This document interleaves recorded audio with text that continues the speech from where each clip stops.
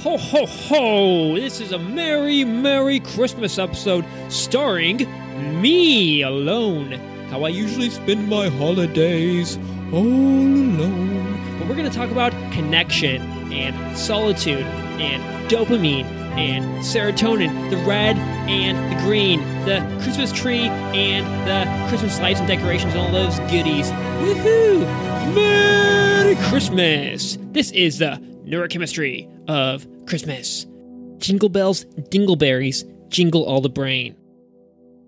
Happy holidays, Merry Christmas, my friends. Today, let's go down the chimney together into your brain and see what's happening on the neurophysiological level on this special day for all of us. We know on the subjective level that Christmas feels different. It feels really, really good. It's all happy and jolly and woo, all candy and nice. In general, we feel happier on Christmas. However, occasionally, or for some individuals, or at some points in our life, we might feel bad. We might feel worse on Christmas, actually. Today, we're going to talk about why that is. We'll dig into the Christmas music, food, decorations, movies, festivities, but more importantly, the kind of social connection or isolation that we experience on this day, and a whole lot more. And we'll look at all that through a neurochemical lens from the angle of what's happening inside the body and brain.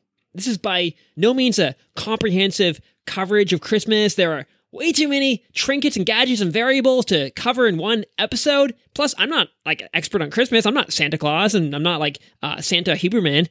That's the guy who should be doing this probably. But it will be a quite large sampling platter of how this day affects and is controlled by your brain, given my knowledge and perception and experience and blah, blah, blah. Before digging in, we need to kind of paint a background image of how our nervous system works in general throughout the year. Basically, we have two main modes of living of our nervous system. One, there is the sympathetic mode characterized by action, going out into the world, wanting, seeking, grasping, moving toward more resources. Action-based neurochemicals like dopamine and norepinephrine fuel this mode of being. They motivate and push us out beyond our current situation, out of the home, out of what we already have, out of our present reality, and move us toward things outside of ourselves, things that we can suck up and infuse and upgrade our reality with. It's a feeling of we are not and do not have enough. We therefore need to move around outside to get and become more. The heart will be pounding faster and faster, the breath quickening, blood pressure rising, motivation, desire, and ego crashing forward toward the horizon. We cannot relax. We cannot sit still. The world does not feel safe over here. Risk is in the air, and we must breathe it in. Suck it up.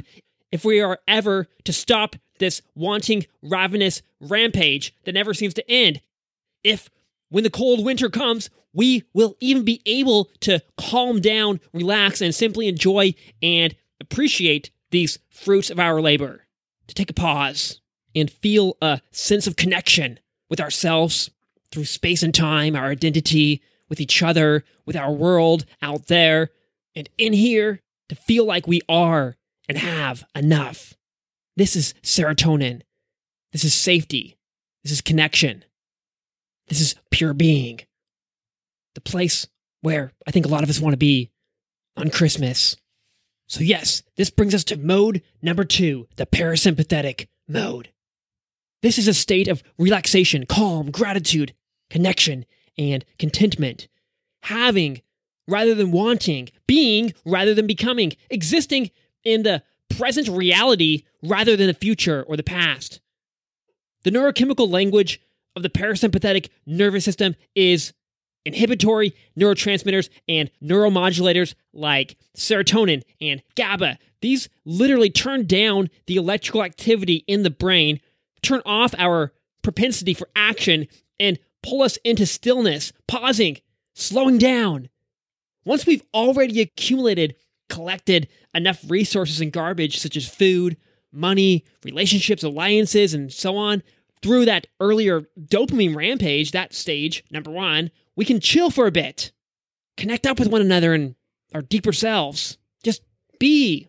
We are strong enough. We have enough food to nourish us, enough friends and or family to support us, to back us up just in case, enough oxygen to feed our cells, enough money to buy whatever we might need for offense or defense or whatever. But when we have all this serotonin, when we're in this safe, social, parasympathetic mode, we're not really in the mood for either offense or defense. We just want to take a break, to connect with all our immediate surroundings, our circle of friends, family, objects, and experiences. Identity, connection, and safety is the name of the game, not competition, fighting, adventure, or pleasure, or any of that.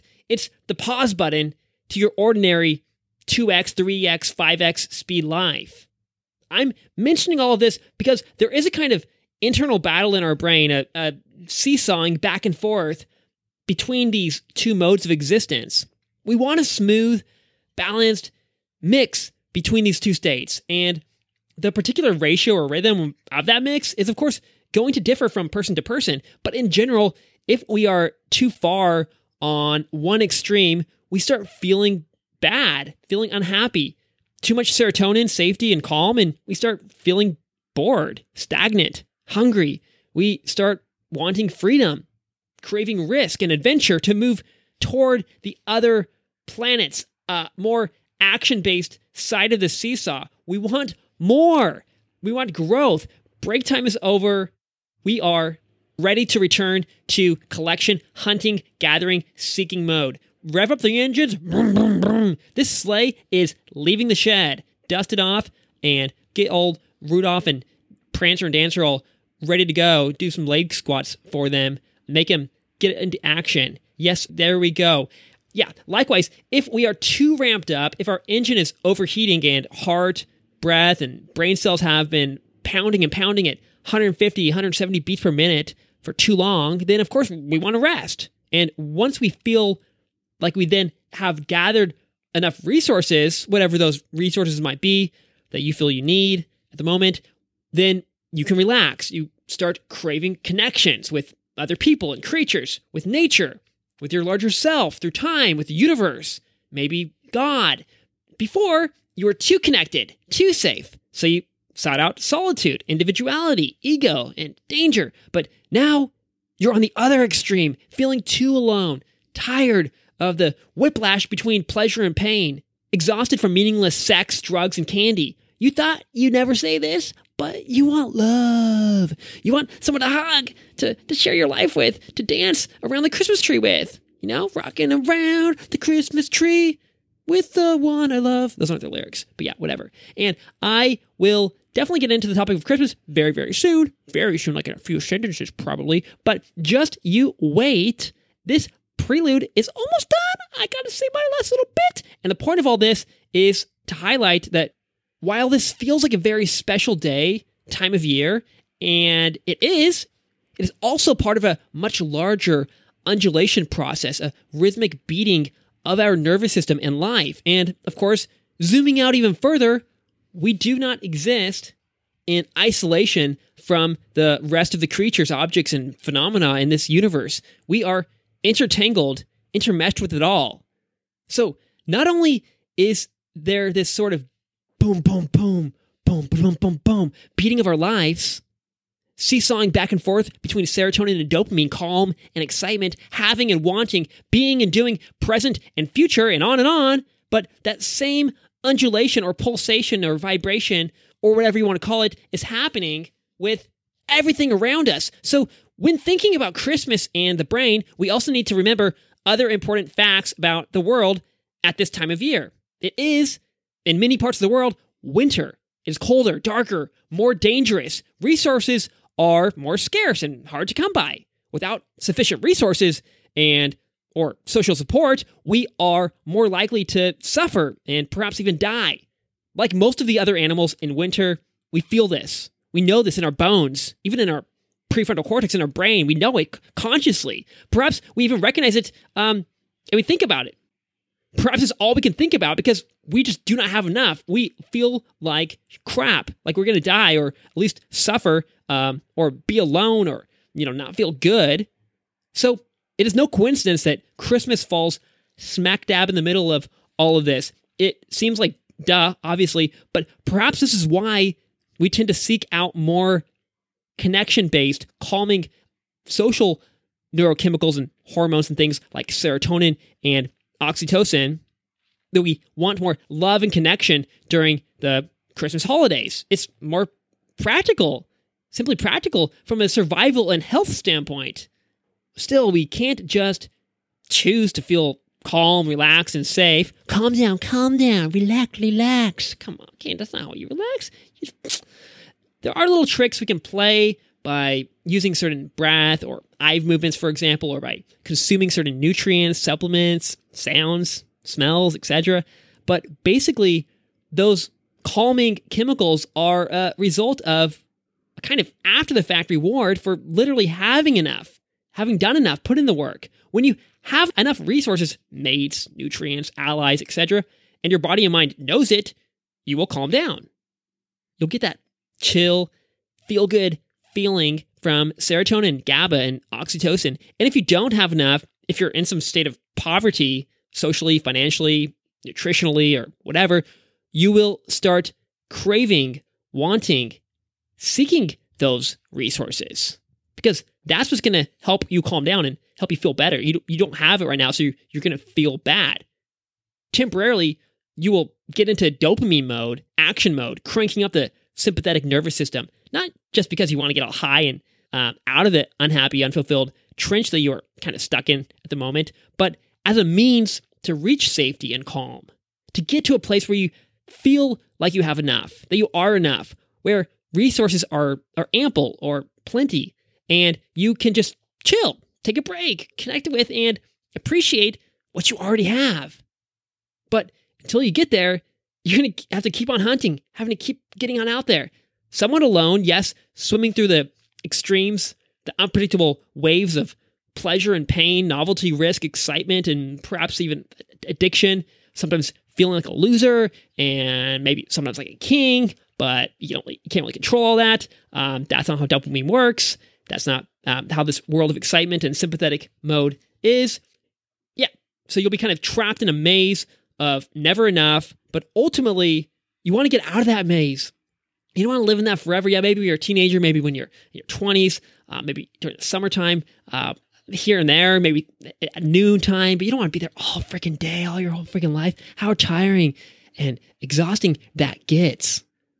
You want to find a safe little home, a place where you can sit safely up on a little hill, basking in love, connection, safety, and calm, looking down on that rainbow and lightning-covered forest of adventure and new resources and possibilities below. And still, once again, even after hauling all your toys and trinkets and junk up that hill, relaxing in all that safety and all your toys and treasures and friends and blah, blah, blah, you will get bored up there. It's not that fun. It's like it's like heaven, right? You will miss your good old wild, unpredictable hunter-gatherer working days. I was the most coolest boy in town. Those ladies were all of me. I had 16 girlfriends one summer. Oh, yes, I did. Yeah, you want to get back into that stuff, right? And you will sneak back off into that forest one night here and there, leaving a safe, perfect world you have built, have perfected, because you're in search of more. You want to grow. You're a human being.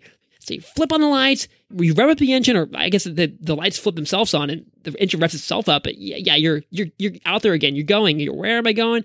Why am I leaving this perfect little home? Yeah, well, you are. Dopamine's pouring in. Adrenaline and cortisol are flooding through your gas tank, that brain of yours. And you go down there to gather more bricks, sticks, and chicks with which to upgrade your castle on the hill with. Or maybe build a new castle and leave that one behind. Who knows? You thought you were safe enough, good enough, big enough, rich enough, but after sitting in that perfectly good castle for far too long, too many days, you started peering down through the window in those stone walls and dreaming up bigger possibilities for yourself. You saw a bigger castle belonging to God knows who off there on the horizon. Maybe it's not even real. Maybe it's just in your imagination. And you're like, ooh, I want that one. I want that one. Who's that? He had a bigger castle than mine. Ooh-wee. And hunger and passion, desire and dopamine reawoke your dragon within, breathing fire through the forest, slamming your dragon dong through the swamp, pummeling down that forest with that schlong. You swung back into youth, sank back into the pain-pleasure maze full of tricks and treats and dibbles and daddles. And, oh, look, what's flying over there, over the castle and forest, sweeping up through the stars and down through the swamp? It's Santa Claus and his 9-tenny reindeer. And he says, ho, ho, ho, on with the show. Enough philosophy, neurology, or whatever you want to call it. This is my day. This is my episode. Okay, Santa, just don't freaking yell at me. You're all fat and scary. And I don't know if you seem kind of psycho. What's all those reindeers and why are you all alone? And what are you doing up here all night? Anyway, the big fat guy has a point. Let's tie all this back to the main topic of today, Christmas. Christmas and the brain. Christmas and the brain. Maybe I'm the psycho one.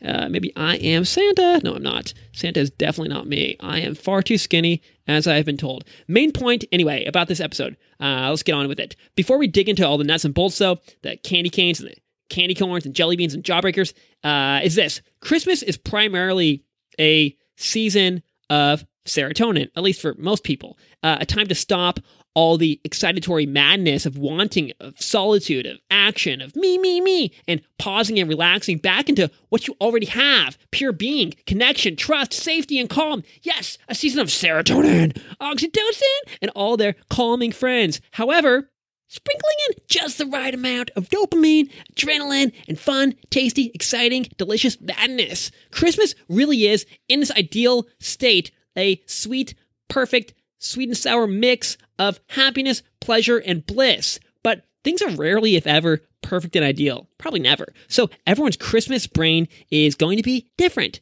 The things we talk about today are general principles. Yes, we all want to have a Merry, Merry Christmas, but our way of doing so will largely depend on the social, economic, biological state in which we specifically, personally, enter Christmas with. If we already have enough money, friends, partner, etc. by December 25th, then we will likely gravitate towards spending that day in a calming, relaxing, connected way with what we have. Christmas, at least in the West, is a family holiday. Maybe we spend with friends a little bit, but we gather together with loved ones, basically. Perhaps friends, yeah, perhaps lovers, but that's all we want. We don't really want to be all alone, unless you're the Grinch or the Scrooger. Perhaps me. In many Asian countries like Japan, it's a time for romance, a day to spend with your lover. Wow, hey, bubba, bubba. Maybe shack up in a hotel, shack it up, shack away. Merry Christmas along the way. Have some dinner, see some Christmas lights together, give each other a gift. Maybe go back in the hotel again after all that, because that's probably what you mainly want. Anyway, assuming we have the option, regardless of our culture or wherever we are in the world or whatever stage we are in life, childhood, adulthood, or old age, we will usually choose not to spend this day alone. But there are people who do spend this time alone. We'll get into that. Part of this is cultural. There are certain norms and traditions pushing us toward each other, toward a state of connectedness on this day, in this season. But it is also biological, remember. It's usually more cold, dark, and dangerous on Christmas. Yeah, maybe not in Australia or some weird countries like that where they have it backwards. But yeah, it's usually cold in the state of nature. And for all our body knows, we need each other for survival at this time of year. In modern times, yeah, we can survive alone. We can use money and artificial alliances, maybe artificial intelligence. But yeah, these sort of fake social ties, such as employees, hookers, flickering, never-ending images of porn stars to fool ourselves into a feeling of social connection, of safety, that we have everything we need, that we're good enough, and we got it all, and indeed, perhaps we are safe, perhaps we are connected, and that this is a Merry, Merry Christmas after all alone on our computer, in some hotel room with an empty wallet or whatever. But let's be honest, no one really wants to spend Christmas alone or through these sort of fake artificial relationships. I wouldn't even call them that. It's sort of arrangements. More than probably any other day of year, we do not want to be alone. We want to connect with and be with others, with something larger than ourselves, even if it's, through our imagination or through some kind of prayer, with a sort of communion with God or something. We don't want to be totally alone. At least we want to get out into nature and connect with the trees and the mushrooms and stuff. I mean, just normal mushrooms. I'm not talking about anything else, but we'll also get into that. I guess other days like this might include your birthday, Valentine's Day, your anniversary, and of course, the day you die, or the day you think you're going to die, which might be many. Anyway, something special happens around December. As the days get shorter and the nights get colder, it's as if Rudolph's red, shiny nose starts blasting its laser beam onto the reality of our lives, the social, economic reality of what we are, where we stand. We can somewhat fool ourselves about our social status, our resources, our connections, our happiness during other times of year. For example, in summer, when dopamine, adrenaline, and testosterone and all those action-based things are running high, when everyone, even homeless people, can feel flooded in enough resources, you can feel safe enough, even if you are alone. You got plenty, you're not going to die, you're not going to freeze to death. Even if you can't find shelter, even if you're stuck out there, you're kind of okay. You'll most likely find food, even if you have to beg for it or pull it out of a garbage can and brush off all the lint and hair and weird little sticks and things off of it. Yeah. Condom wrappers. No, come on, man. You're not going to eat that. Don't eat that, man. You can wait. Just, have you heard about fasting? Yeah. You're going to be okay. And even if you are actually rich or middle class, or you have a job, you just have a job, even a crappy, shitty little job, it's so much easier to be alone as an individual, away from the crowd, away from connections in the summer months. Also the summer months of your life. We call this youth, or 20s and 30s. You can take risks and get back up. You can live paycheck to paycheck. You can break up with your boyfriend or girlfriend last minute, or quit your job, because there are usually plenty of other sources of sexual, romantic, financial gratification, etc. So summer is, in a way, a season or a peak delusion time, sort of world of fantasy that we live in that kind of fades away and turns into winter. A time of risk and adventure, a time of dopamine and testosterone, pleasure and pain, of falling down and getting back up, of being careless and wasteful and yet still okay. There's plenty of sunlight and temperatures are warm. There's so much abundance that we feel we do not need close bonds with each other. We are enough as we are. We want our freedom, our solitude, our independence. And perhaps we are right. But winter does fall in each year and at certain periods of our life. And this is a time when a lot of resources, those things that we thought would never end, are frozen or already gobbled up, or we just can't get them. We must live off whatever we already have, and oftentimes that is not enough. So where are we going to get it? Well, that's why we need each other. We could go out there cranking up our dopamine and hunt for more, but good luck. You're probably worn out, and the environment out there is not as friendly as it used to be because there's just less out there, and it's colder. Maybe you're older, it's darker, and more dangerous.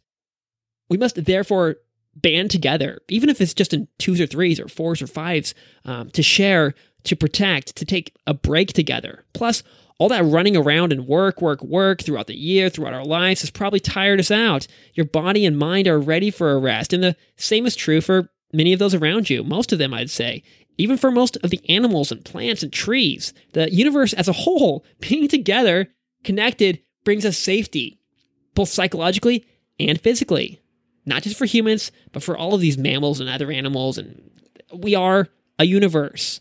Hence, Christmas is a time to spend together with other people, family, friends, lovers, etc., and the natural and spiritual world out there beyond us. And we can get pretty desperate. This is a time of desperation, especially social desperation, on this special day called Christmas, or when it's sort of coming up. We can feel it. Oh my God, I'm going to be alone. You'll just, similarly, when we're getting older, reaching retirement, we start to smell the danger on the loom, and we might just want to snag up whatever we can find. So maybe coming November, come to December, you'll just probably take whatever you can get, snag up some random last-minute boyfriend or girlfriend, or go out to the bars with that random acquaintance that you don't really like, have a little Christmas dinner together, all smiling and pretending to be friends because you're both single and familyless and friendless and alone. It is what it is. Better luck next year, but the years are fading away.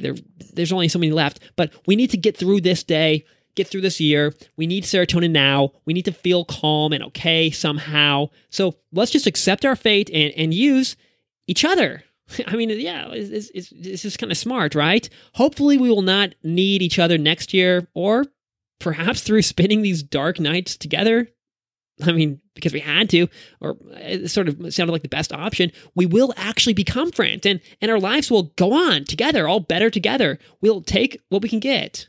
And sometimes that thing that looked like trash or, dumb person turns out to be like your best little friend or whatever. And if we don't have any people, we always have technology, drugs, and food. By stuffing our faces with all these goodies, savory or sweet, we can fill our bellies, temporarily satiate ourselves, our minds, and everything. Whenever we eat anything, we get serotonin.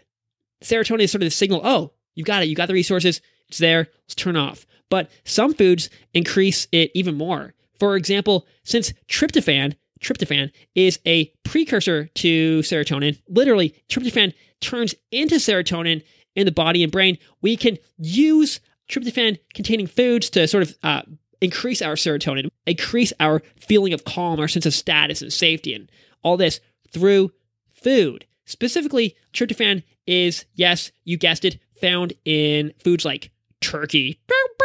Don't eat me. I want serotonin too. When you eat me, I got none left for me. Yeah, what's turkey serotonin worth anyway? Come on, guys. Don't be saying that. Just eat the guy and stop talking to him. That's whatever. No coincidence. This is one of the foods popularly eaten on Christmas and the overall surrounding season, starting around Thanksgiving and ending at the New Year, sort of a general time of connection and gratitude and thanks and connection, blah, blah, blah.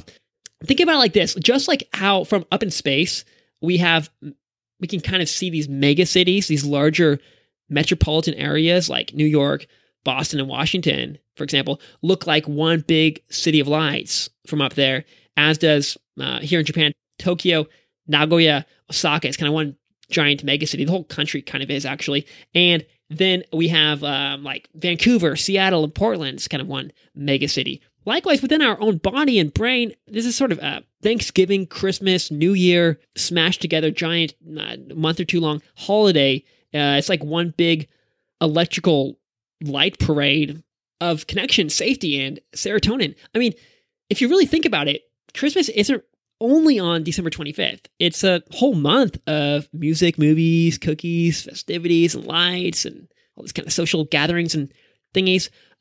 Thanksgiving to New Year's is really kind of one big, long serotonin binge. Of course, with like enough dopamine, chocolate chips and sprinkles and stuff sprinkled on top, infused throughout, here and there. These end-of-year holidays around the world are especially social and therefore serotonergic. Therefore, no coincidence, the foods we eat during this time also tend to be those which produce more serotonin within us.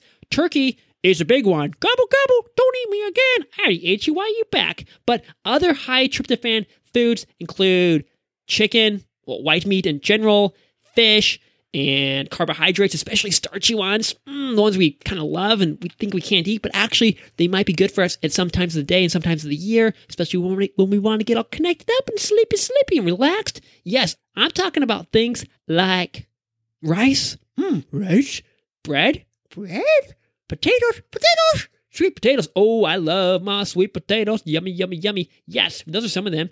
And some people, yes, they do eat fish on Christmas. I know it's weird. It's probably kind of freaky from your perspective, but for example, they do this in France, Fiji, Germany. Yes, in Germany we eat fish, yummy, yummy, and parts of Africa. I've never been there, but apparently they eat fish. I don't know how fresh it is in the center of Africa. Probably not very. Might be some river fish. I don't know. You got to look it up. Anyway, yeah, fish for Christmas. It's a thing. Fish for Christmas? Reese's for breakfast? Yummy. What? I want Christmas every day. Yeah. Speaking of fish, or mermaids, or whatever flippity-flappity underwater alien you like to eat, we know that fish is high in omega-3s. Omega-3s are so good for your brain. Yes, they are. We know it. Omega-3s, blah, blah, blah, blah, blah. EPA, DHA, whoa. Yes, which they are great for your brain. We know that. Obviously, everyone knows that these days. Perhaps the best thing for your brain, I don't know if we know that, but yeah, it's probably the best thing for your brain, aside from, of course, water, because water's like the main thing for us, right? And perhaps the basic electrolytes like magnesium and sodium and potassium and all that. But yeah, electrolytes, water, omega-3s, those are kind of the foundational nutrients for our brain and our body. Yeah. Our brain is made of fat. Our brain is made of fat. Did you know that? It's like 70% fat. I don't know. I'm just throwing out these numbers because I'm sick of these people spilling out these freaking facts about nutrition and whatnot that I've heard a billion freaking times. And I'm probably doing the same thing right now. What a gross ass dude. Why are you making a podcast about this? Aren't there already a million? Yeah, I don't know. Whatever. That's how I like to spend my Christmas and my weekends and stuff. What a weirdo. Yeah. It is what it is. I am what I am. You knew what he was when you picked him up. You can always unsubscribe. Please unsubscribe and unfollow if you don't like me. Oh, no. Don't do that. Oh, my God. Why did I say it? Now they're all gone. I'm all alone. It's all alone because he said it. You get what you ask for. Woo. Be careful what you wish for because it might come true. Yes, our brain is made of fat. We need these healthy fats. And fish are obviously a great and excellent source of them. One of the most excellent sources of all, we might say. Plus, omega-3s help reduce inflammation. Inflammation, another one of those keywords that you love so much. And you might not know this, or maybe you do, but too much inflammation kills, destroys that conversion of tryptophan from chicken or fish or carbs or whatever into serotonin. Yeah, so tryptophan does not equal serotonin, but tryptophan in the ideal state in a non-inflamed body usually gets converted into serotonin, but there's sort of a process. There's little steps in between. And if you're all inflamed, the whole equation kind of just breaks down and you don't get the serotonin. Tryptophan does not equal serotonin. It's a necessary but not sufficient condition for serotonin for all you logicians out there and magicians and mathematicians. Anybody can really take that equation and put that in the bank because that is money. Yeah, so if you're kind of inflamed, you're eating inflammatory foods and doing the things, not getting sleep and whatnot, then yeah, that perfectly good tryptophan, which is ready to get turned into serotonin, is happy to do it. It's there. It's just ready to go. It wants to help calm you down and help you feel like you have enough, but you're inflamed. That's not how the body works. So that tryptophan gets redirected down another pathway. Over here, that's not your door. This one is. A dark, scary, evil-looking path. It's all scraggly with blackberries, not the delicious-looking ones, but the poisonous-looking ones, in which there's like witches crackling around it, like hee. And you're like, oh, I don't want to go down there. And you're like, well, it's too late. You already signed up. And oh my God, there's no serotonin, no calmness, none of that good stuff. Instead, you get a neurotoxin. A neurotoxin? What the heck? I thought I was doing something good for myself. Well, shouldn't have been getting all inflamed. Like, we know how not to do that. Anyway, there are some ways not to do that. For example, get your sleep. Don't eat all that fried food. I don't know. You heard about it on a million podcasts. I'm not going to repeat it. But this is what it is. This is the reality of what you are right now. That inflamed state of yours will destroy your brain and your mood. And it can happen real quick. Just tossing a freaking fried fritter down that hatchet, and you're going to feel like that dead turkey. God, no. Ugh, not me. Happens to us all. It's like taking a perfectly good tomato and turning it into ketchup. A potato into French fry. Potato chip. Taking an angel and transforming it into a demon. No demons. No ketchup. No more French fries. We want serotonin, right? We want serotonin. So do whatever you can to keep that inflammation at bay. For example, through getting those omega-3s. That'll sort of do the trick. Do some of the trick. Getting enough sleep. Getting the sunlight. Yeah, you know how it goes. In Japan, here's the thing. They go nuts. They go nutty nutcracker for KFC fried chicken on Christmas. Hideous, freaking idiots. And they think we Americans do that. They think they're doing the trendy cool thing, but no, they just, it's only them. They got their own little trendy world. And it's a trend of chicken. Chicky trend. Yeah, it's tasty and whatever. But whatever tryptophan they get through this chicken nuggets. Chicken nuggets don't got it, I don't think. But I mean, I don't know if KFC has it. But yeah, if it's chicken, it probably has some tryptophan. But since that is covered in fried vegetable oil-laden batter, that tryptophan ain't turning into serotonin. Not today. No siree. Come back another day. It's going to sink down that water slide over there, the dark, rusty, crusty little one with cackling demons and ghouls covered in webs and gobbly goo, goblins' juicy underwater goo that plummets you down into the pools of hell. Okay, yeah. So that Kentucky Fried Chicken in Japan yeah, it might make you all holly and jolly and randy and whatever for a minute or two. The randiness might stay. I notice when I get inflamed, I get really randy. I think the fire equals fire. Anyway, that's another thingy I got to sort out myself. But anyway, that inflammation, that fried chicken, that fried whatever, the fried meat, yummy, yummy, yummy. But it is not going to make your Christmas very merry. No, it won't. Same goes for alcohol and cookies and sweets and all the other junk that we tend to eat on Christmas. Yeah, it'll increase the serotonin, the feeling of contentment and calm and relaxation for a little bit. Enough so that it'll even knock you out, freaking put you to sleep, like a little punch to the face and the belly. You're out cold. Cold winter's night. And he missed Christmas morning because he was sleeping off that freaking cookie, cake, beer, eggnog hangover. I never even had eggnog. My family isn't that kind of family. But ultimately, yeah, you're going to sleep, whatever, and it's going to plummet those serotonin levels over the long term and leave you feeling worse off overall in the following days. So you probably won't have a happy new year either, unless you cover it up with alcohol or more junk. So the best source of serotonin is through actual social connection. Having solid things, real things, people who you love and love you back, money, resources, things that you're proud of that make you feel confident and good and strong, feeling of status that lasts longer than a freaking chocolate chip cookie or gingerbread man or peppermint from that random grandpa who just gave it to you and ate it anyway and wasn't even wrapped up. It's all covered in lint.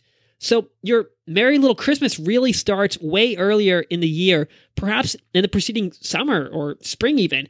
Get yourself a job, a mate, a house, a pile of food, a set of habits and routines that make you proud, a properly functioning, non-addicted body before Santa comes knocking on the door or sliding down the chimney. By that time, it's basically already too late. You're going to be rushing off to the drug dealers or bakeries or bars or hooker dens or whatever by then, because that's the only place you can get the serotonin, dopamine, all that. You won't have any other choice really to get the long, healthy, long-sustaining, long-lasting versions of this that you get from real, meaningful action in life. You get this sort of temporary junk that's going to make you feel okay. It's going to give you those neurochemicals. But in the end, you just feel bad. So, I mean, if you haven't put in the work, or if the work didn't really pay off throughout the year or the preceding years, or whatever led you to where you are in life right now, you're just going to have to accept your fate and feel bad for a season or two, or find some other way to feel appreciative, or snag up whatever scraps you have and find some kind of appreciation somewhere. Maybe use your imagination. I don't know. It's not going to be easy. Happiness takes work. And I know we can't just choose to have resources. Much easier said than done. But ultimately, serotonin and the feeling of calm and being relaxed is a consequence of that. The success of having put in the work and gained certain things, status, resources, relationships, etc. We can use little hacks like cookies and treats and technologies, but those are really only like Band-Aids, little pills that aren't going to really solve anything. For true, longer-lasting contentment and calm, you really do need safety, which you achieve through having real social alliances, resources, skills, etc. So it takes time to get there, and it is a never-ending journey. Even when you feel like you're there, that you have enough, you just start looking off toward another mountain peak, one that's a little bit bigger, another horizon. But still, at least during Christmas, we can try to chill out for a bit and relax on our existing plateau with each other, hopefully. If you are alone, or even if you are with others, certain foods, particularly those containing tryptophan and reducing those which increase inflammation, those foods will help you increase serotonin. The tryptophan ones will. Carbohydrates, including those from all your Christmas candies, will also help. But they're also messing up your dopamine levels and all kinds of other hormones. Better to stick with the turkey, the chicken, the fish, or other clean, natural foods, rice and potatoes.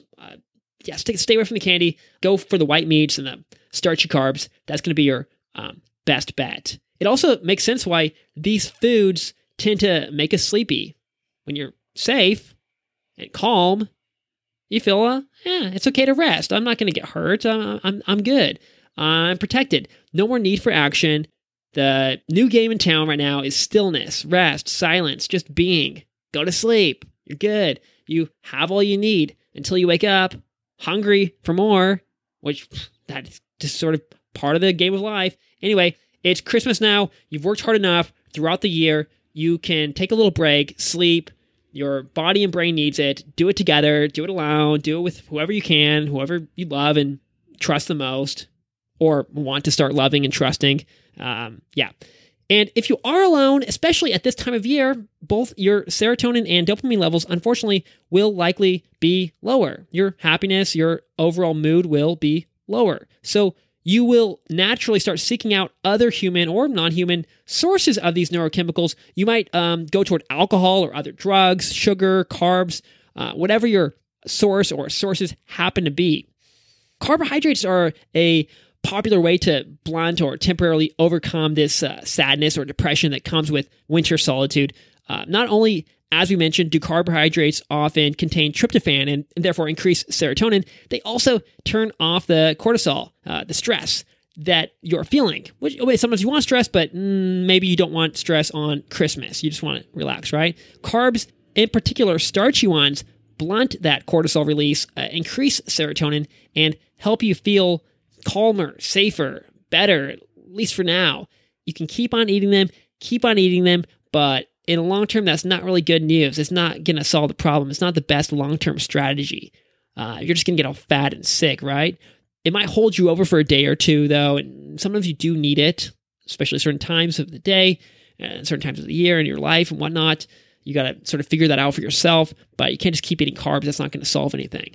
And ultimately, you got to solve the underlying problem, the real life existential problem that's sort of underlying this whole thing, right? However hard that might be, you got to raise your status, your resources, finding a more meaningful job, have other people in your life that you can love and trust. Those are the quickest ways to do this. Not the quickest, but the ways that sort of work in the end. Somehow getting a higher paying job, or at least a job that you are more proud of, doing work that you like, that too really, really helps. But like I said, easier said than done. I know. I keep blabbing on and on about serotonin, but another fascinating thing about this neuromodulator is that not only do we get more of it when we feel connected with other people, with nature, the universe, God, ourselves, our larger life story, identity, who we really want to be, etc., all of it, but when we have serotonin, we feel more connected. So it works both ways, in both directions. Serotonin equals connection, and connection equals serotonin. And yes, social connection with other people, other creatures similar to ourselves might be best, but we can really connect with anything, and that will give us rises in serotonin and feelings of safety and connection. Serotonin opens us up. It creates connections not only in our brain. Yes, it increases neuroplasticity, which is one of the current theories for why SSRIs, selective serotonin reuptake inhibitors, actually relieve depression. It's not that people with depression are necessarily low in serotonin. Yes, maybe they are. We don't know. They might be. But serotonin, which you're going to have more of when you take these SSRIs, these antidepressants, which I'm not recommending you take. I'm really not recommending it, but some people might need it. I don't know. I'm not a doctor or nothing like that. I don't want to be. Serotonin opens up the plasticity. It rewires and connects your brain up all together in new ways that you couldn't do before. That's what serotonin does. It changes the way you think and feel because there's new connections, perhaps connecting certain fragmented memories together to help you make a more cohesive story, or have a better sense of yourself and your life and your past, helping you perceive connections between you and other things and people and nature and the world and everything. This is also one of the reasons why psychedelics such as psilocybin, the magic mushrooms, work. They help you feel and perceive previously unseen connections, invisible connections that you just couldn't see. Now you can. Your eyes open up, your body opens up, your senses open up, and serotonin is surging through you, creating connections in your brain, and you feel more connected, less alone, less therefore in danger, both during and after the trip. Similarly, with MDMA, ecstasy, this floods your brain in serotonin, creating connections. But of course, it's also increasing a lot of dopamine. I mean, MDMA, there's two M's in there. The M's stand for meth. Yes, methamphetamine. This is the methamphetamine that you're thinking of. That's what it is.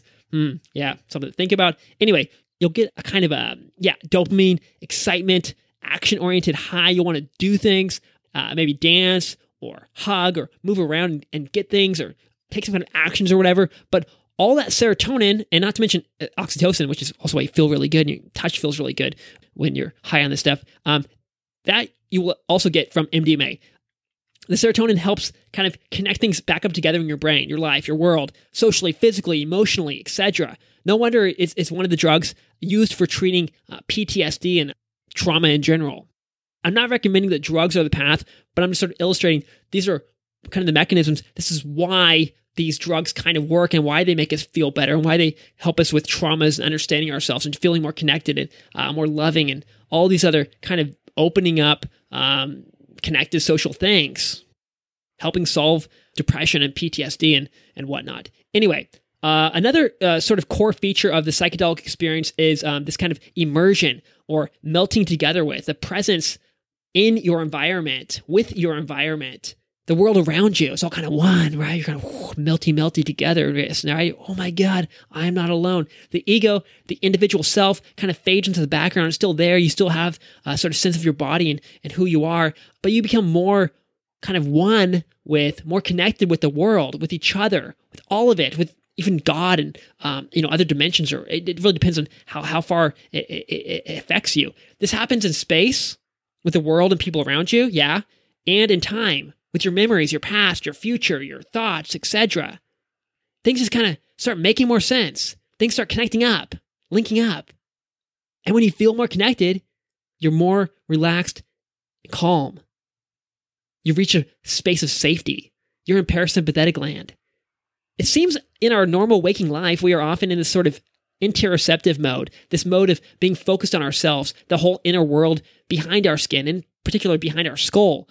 It's kind of a me kind of thing. What about me? Oh, me. And as a social mammal, a creature that ultimately relies on others, yes, it's important to care about ourselves, but we can never truly relax while trapped in that myopic mode of perception, of looking sort of so inward, so focused in on what we are and what we're going to do and what we're going to have.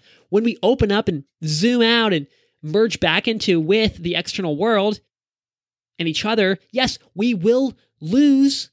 Oh my God, we'll lose it. I don't want to lose it. We'll lose some of that freedom and sense of individuality, which hurts, especially our dopamine levels. But that exteroception, that awareness of melting into your external environment full of so many beautiful, powerful things and people that might support you, that might love you, that probably will love you, that will make sure you're okay, at least some of them will. When you can sense all of that loving energy inviting you in, you can accept it. You can accept some of it, at least the safe, attractive-looking ones, and go toward it and relax. Since you are bigger than yourself, and you literally are through these social cohesive networks that you formed, or this bonding and understanding that you have built with nature and your environment and everything else in your life, a positive symbiotic relationship between you and others, you and nature, you and the world, you will know that everything is okay. That heart, that boom heart can stop beating so fast. You can stop scrambling around high on dopamine and adrenaline, grasping at everything, consuming it like a parasite, killing both of you in the process. This coming together, this deep connection, these relationships, love might sound like a kind of hell, a sort of torment or prison, the worst possible thing that you can imagine. If you're an individualist, if you're a free bird, a playboy, I'm kind of battling whether or not I want this myself. I mean, I always thought I want to be free and alone and do my own little path. I'm a typical man, a typical American in that way, I guess. And now I'm starting to change. I mean, I'll be honest. I did spend Christmas alone. I have friends, but I don't really have friends or family or whatever in Japan. I have a couple, but not really. I guess, and that's the thing about Christmas is the reality hits you. You're like, well, I don't really have friends. I definitely don't have family, not in Japan. Why is that? I don't know, but it is what it is. I think I halfway sort of brought that upon myself. I wanted it. I like this alone stuff. This is why I do the podcast and whatnot. Am I fully happy? Am I complete? No, of course not. But that is what life is full of sacrifices, and we're never going to be fully balanced, and you're never going to have the perfect mix of serotonin and dopamine. I still get my serotonin, I guess, in a way, but through this sort of imaginary process of, well, it's not imaginary. I am doing something I'm proud of, something I like, but you do need people, and I'm starting to feel that. You do feel it on Christmas. And the point is, perhaps I liked being a lone wolf, and I think I still do. But the beautiful thing about Christmas is that, yeah, it wakes you up. It shines Rudolph's red nose, that red light beam that you cannot ignore, onto your reality. No more hiding, no more delusions. When you literally have no one to spend Christmas with, or no one that you want to spend Christmas with, at least not in your immediate surroundings, it's hard to lie to yourself and tell yourself that you have friends, that people love you, and that you love them, and that you're not alone. It's a holiday primarily of connection and togetherness. So that's what we're going to enjoy if we have it, or seek if we don't have it, or just kind of lie in misery and sadness and give up. And feeling connected is not a terrible feeling. It's basically a psychedelic trip. Think about your childhood. You were so melted into the world. I'm talking about like before you hit puberty. You're like 10 or you're 8 or something this time.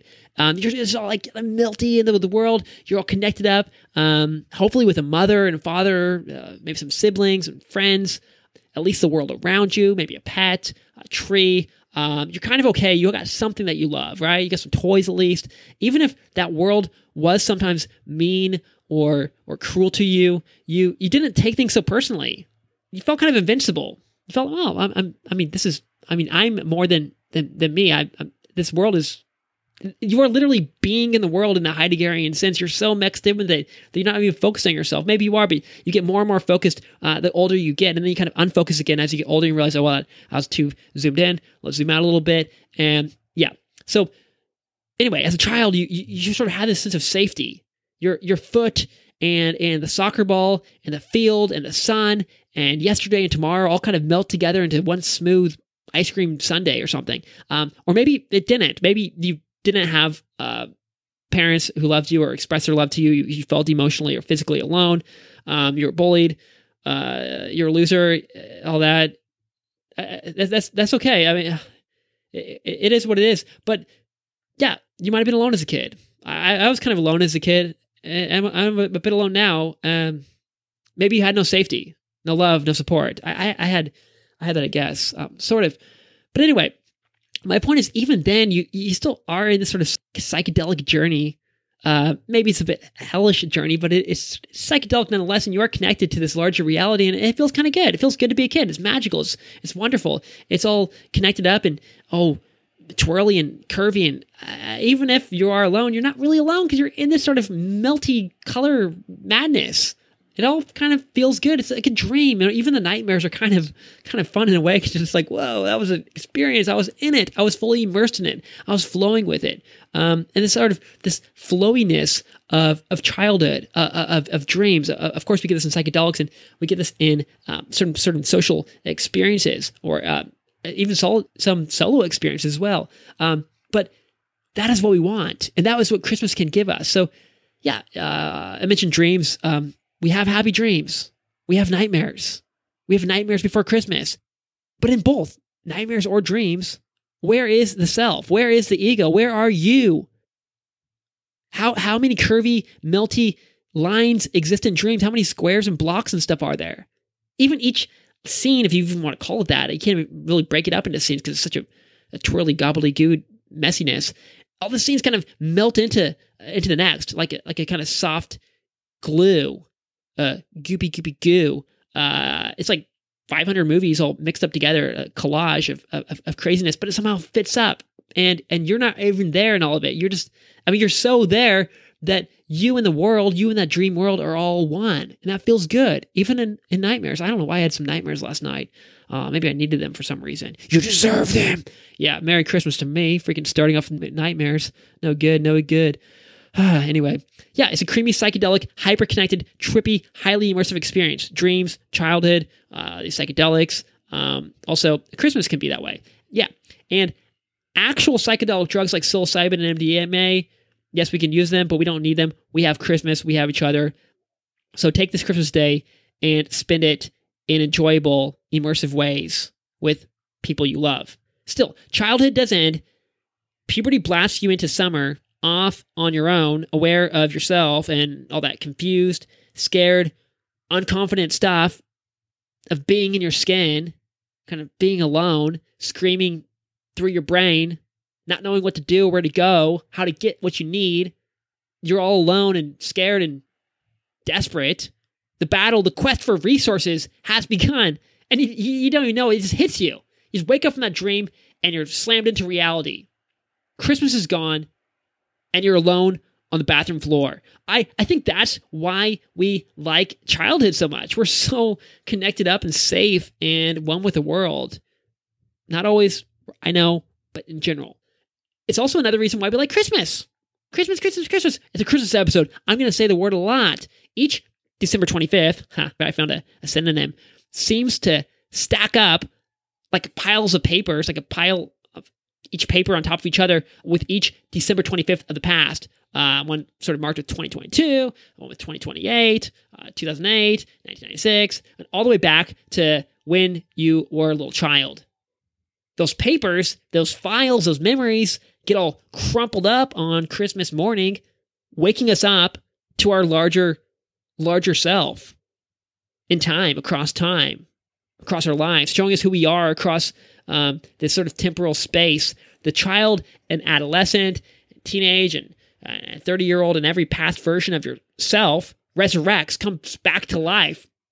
Your life is connected. Your memories collide. Connection inside you, inside your brain across time. You have at least that. You have a life, memories, real experiences, things, good or bad, that happened in relationships, good or bad, many of them good, many of them great, some of them still alive. Props to some of the people here in the room with you around the Christmas tree, basking in that fire, that campfire in the fireplace. I'm going to call it a campfire, even though it's a fireplace fire. But yeah, and you might fight with some of these people, family members and loved ones fight on Christmas. That's one of our holiday traditions. But if we want, we can so easily use this and we want to use this as a time for connection, of merging back into each other. And the trick for doing so is, one of the tricks for doing so is, just like with psychedelics, start focusing on the world around you, the things beyond your individual body-mind meat vehicle. A tip for ending those Christmas fights, a quick tip, a little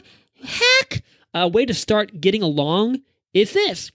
Focus on some kind of external stimuli, any external stimuli, ideally something positive, something exciting, something sort of that you both enjoy, and share that experience together. Focus on the world rather than you or me or we. And when you get out in the world and just sort of be or do or experience together, the we will emerge, the me's and me's will become we's. Listen to music, watch a movie, dance, or do something. Our physiology does not only match and mirror that of those around us, those people surrounding us, it also mirrors the vibrations, the things out there in our environment all around us, things we don't even notice. The world full of all kinds of sights and smells and sounds can overpower the negative energy of your 2 or 3 or 10 human bodies. Let the music, let the magic, let the atmosphere, let some kind of shared experience act as a bridge, taking you out of the valley of doom and fighting onto the mountain peaks of love and connection, laughter and jolly, jolly magical goodness. Let the world, some positive external stimuli or experience, glue your social bonds, the 2 of you, the 5 of you, whatever, back together. Become children again, falling down and getting back up, forgetting about the fight and the losses and everything that went wrong, because the world is way too magical and beautiful, especially on Christmas. Get lost in that world and get lost in each other. Let your bodies and minds sync up and dance with one another to the beat of the holly jolly environment in the background. Take in the scents, take in the sights, smell the smells, make some music, dance your bodies around each other, and take your gingerbread man and their gingerbread man and smash it into one giant super 3D gingerbread man that you can both eat and enjoy, and it's never going to end as long as you keep freaking merging. Yes. This brings me to another point. Sounds. Sounds like those from music, but also from our own voices, have a direct, strong impact on our brains. Our neurons, our nerve cells, literally sync up with, beat to the same frequency of the sounds out there coming in through our ears and then kind of swimming through our brain and into our perception. So if you hear some low frequency, say, 20 hertz or 40 hertz or whatever, your neurons are going to start pulsating, spitting out neurochemicals, dancing, electrochemically at that same frequency, that same rhythm, 20 hertz or 40 hertz or whatever it is. Just a random numbers, but this illustrates the point I'm trying to make. And this is really, really interesting when it comes to Christmas, because what is one of the core features of Christmas? It's music, Christmas songs, carols, sing-a-ling-a-ding. And for the most part, Christmas songs have a certain kind of flavor to them. They tend to be at a higher frequency, like a din din din din din din din din bum bum bum bum bum. Okay, yeah. Rudolph the red-nosed reindeer, something like kind of stuff, right? We don't even know the words. We just go kind of craziness, right? Yes, some are slower, but in general, they're pretty fast and kind of hyper energied up, and kind of happy and nice, right? And songs at higher frequencies, higher pitched sounds and that are faster, those tend to lift our mood, make us happier than we were before listening to the song. Christmas songs also often have that kind of deep late night FM DJ voice, kind of Frosty the Snowman, chestnuts roasting on an open fire. I don't have that FM DJ voice. I'm sorry, Chris Voss. I want to do it. I can't do it. Let it snow, let it snow, let it snow. It's beginning to feel a bit like Christmas. Yeah, I don't know. But you get the point. Some of these songs have got a, oh yeah. Oh yeah. Oh, I can't freaking do that. I want to do it. Oh yeah. Oh yeah. Whatever. Yeah, that's the thing. You can't just choose your voice either. I'm trying to. Frosty the Snowman. I got it. That's it. Yeah.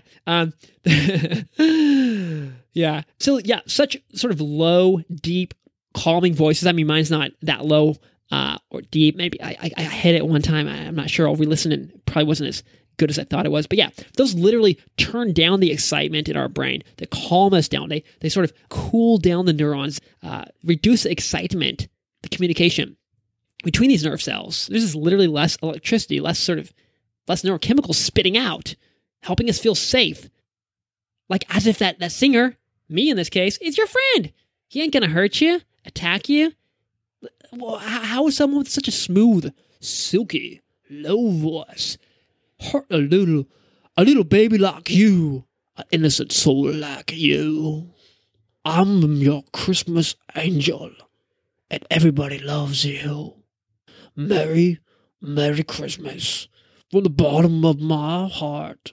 You know what? I'm sorry, you guys had to listen to that thing. It wasn't even me. It was like some weird DJ, late night DJ ghost that freaking stole my body for a minute. Anyway, you don't feel like that singer, that person singing that song is going to hurt you, attack you. That sort of smooth, silky, low voice helps dial down the frequency of the communication between your neurons. More serotonin, more calm, more GABA, more kind of inhibition, more feeling of safety. Good inhibition, kind of just like less relaxed kind of inhibition. Not like, I can't do it, I'm not enough. No, you're good, you're confident. You're just going to chill. You're chill because you're already good. And Christmas songs tend to contain more positive, happy lyrics also. They're not talking about monsters or breakups or goblins or anything like that. Not dark stuff. They're talking about happy things or inciting sort of positive actions. Rocking around the Christmas tree. Dun, dun, dun, dun, dun, dun. Frosty the Snowman, he's a jolly holly soul. Yeah, come on, that's not going to scare you. That's not going to make you cry. And there are a billion songs like this. And yeah, some of the lyrics are complete nonsense. Like jingle bells. What's that all about? What the heck is that? Feliz Navidad, Prospero año y felicidad. And that's not even English. Those aren't even words. But even such, we like this silly meaninglessness, these sounds.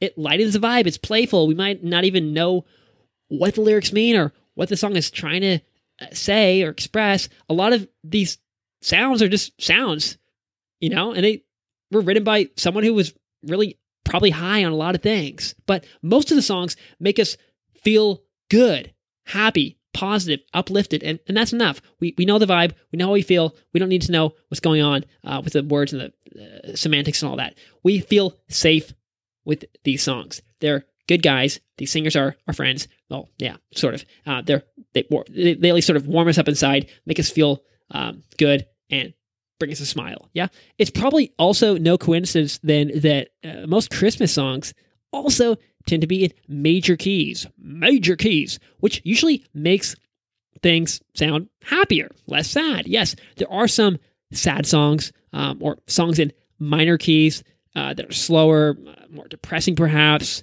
Like what? Like maybe "We Three Kings," dun dun dun dun dun, or that one on Home Alone, the whole like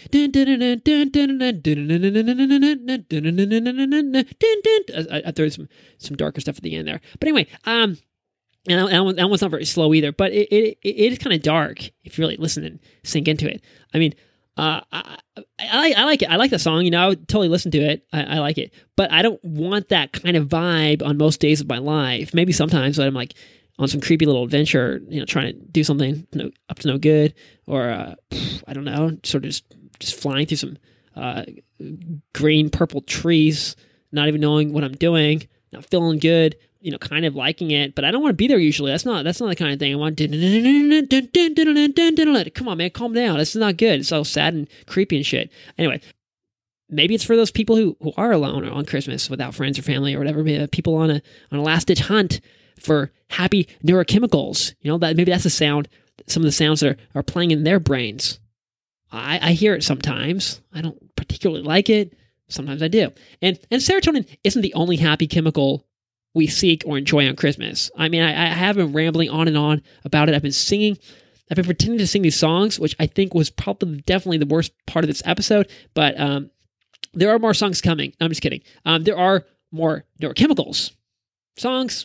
We will see. Another neurochemical, it's sort of a hormone, a peptide, a neurochemical Frankenstein hybrid mix thingy. But yeah, it's oxytocin. That doesn't sound like a Frankenstein, but yeah, it kind of is what it is. It's a nice Frankenstein. It feels good. Yes, we get oxytocin through touch. Imagine Frankenstein touching you. No, that's not oxytocin. Imagine your mother touching you, or like some beautiful goddess touching you, just rubbing your chest and taking off your shirt. And it is Christmas. I'll be back in a minute. I gotta go. Anyway, yeah, oxytocin. Touch. For example, by sitting on Santa's lap. Even as an adult, you can sit on Santa's lap. They don't tell you this, but it is actually allowed. And provided you feel safe and that you trust the guy, you will get a surge of oxytocin. This is a fact. Or perhaps you could play Santa yourself and have a bunch of random little people. Hopefully it's consensual, and hopefully they're not that little, because that's kind of weird. It's pretty weird. And it's as long as it's pure Santa business and all that stuff's all those dots and T's are covered and whatnot. Yeah, you can have all these people line up and sit on your lap. You can even brush their hair. Let them know it's completely allowed to that they can pull on your beard. Maybe kiss them on their head. Give them a little kiss, tickle them. Playing Santa or using Santa will increase oxytocin, but you don't need to go through this such a elaborate role playing efforts. Plus, you got to buy the costume, and I don't know if he wears makeup. I think he's got blush at least. There's a lot of things involved in this. And you got to get permission, get probably some kind of permit, and buy the freaking chair, the giant ass chair. You don't know where to buy the thing from. It's a whole process. I think the mall might provide it. I don't know, but you got to figure all that out. It's a whole research process. If you got to buy all the stuff, it's probably a lot more expensive than you think. I don't think you can make money from it, but yeah, you get a bunch of people sitting on your lap.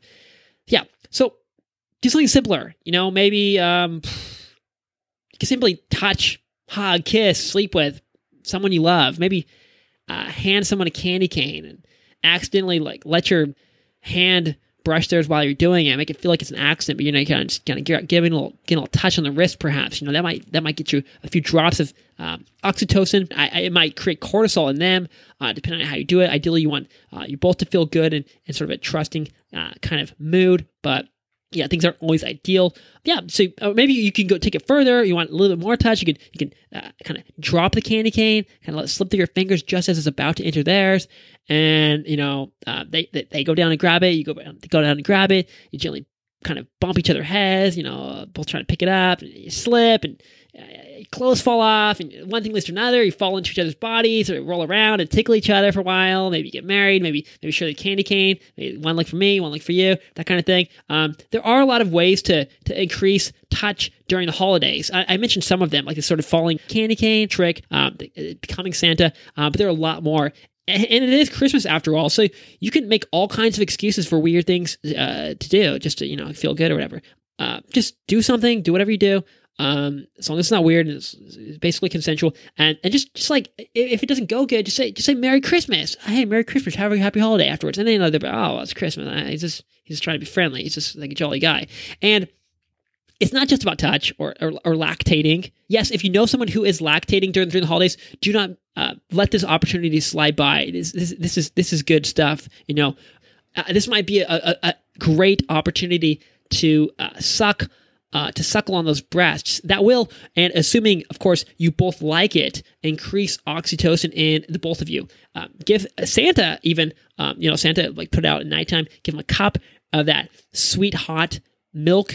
And maybe leave a little note, tell them where it came from, it's free range and it's organic, it's fresh. Maybe leave a picture of yourself with a smile, maybe a nudie, kind of with the breasts and everything, because Santa is a male. He is still human after all. He has needs, he has desires, and that will give him a big rush of dopamine when he sees those tits, and when he drinks that milk and he knows it came from you with love, he's going to get a burst of serotonin and oxytocin. And if Santa's happy, we're all happy. You know what they say? Happy Santa, happy Christmas. Show him your tits, and we're all good to go. Milk does a body good. And Santa's got a big body. He needs a lot of milk. But all joking aside, oxytocin is not really about touch or about breasts or any of this funny business. Tickle me, tickle you. It's really about trust. Trust, Trust. So anything that makes you feel trust with someone else, anytime you're giving it or receiving it, that is going to likely increase your oxytocin levels. It's a feeling of, we are in this together. We got each other's backs. We got this. We are a team. We are a tribe.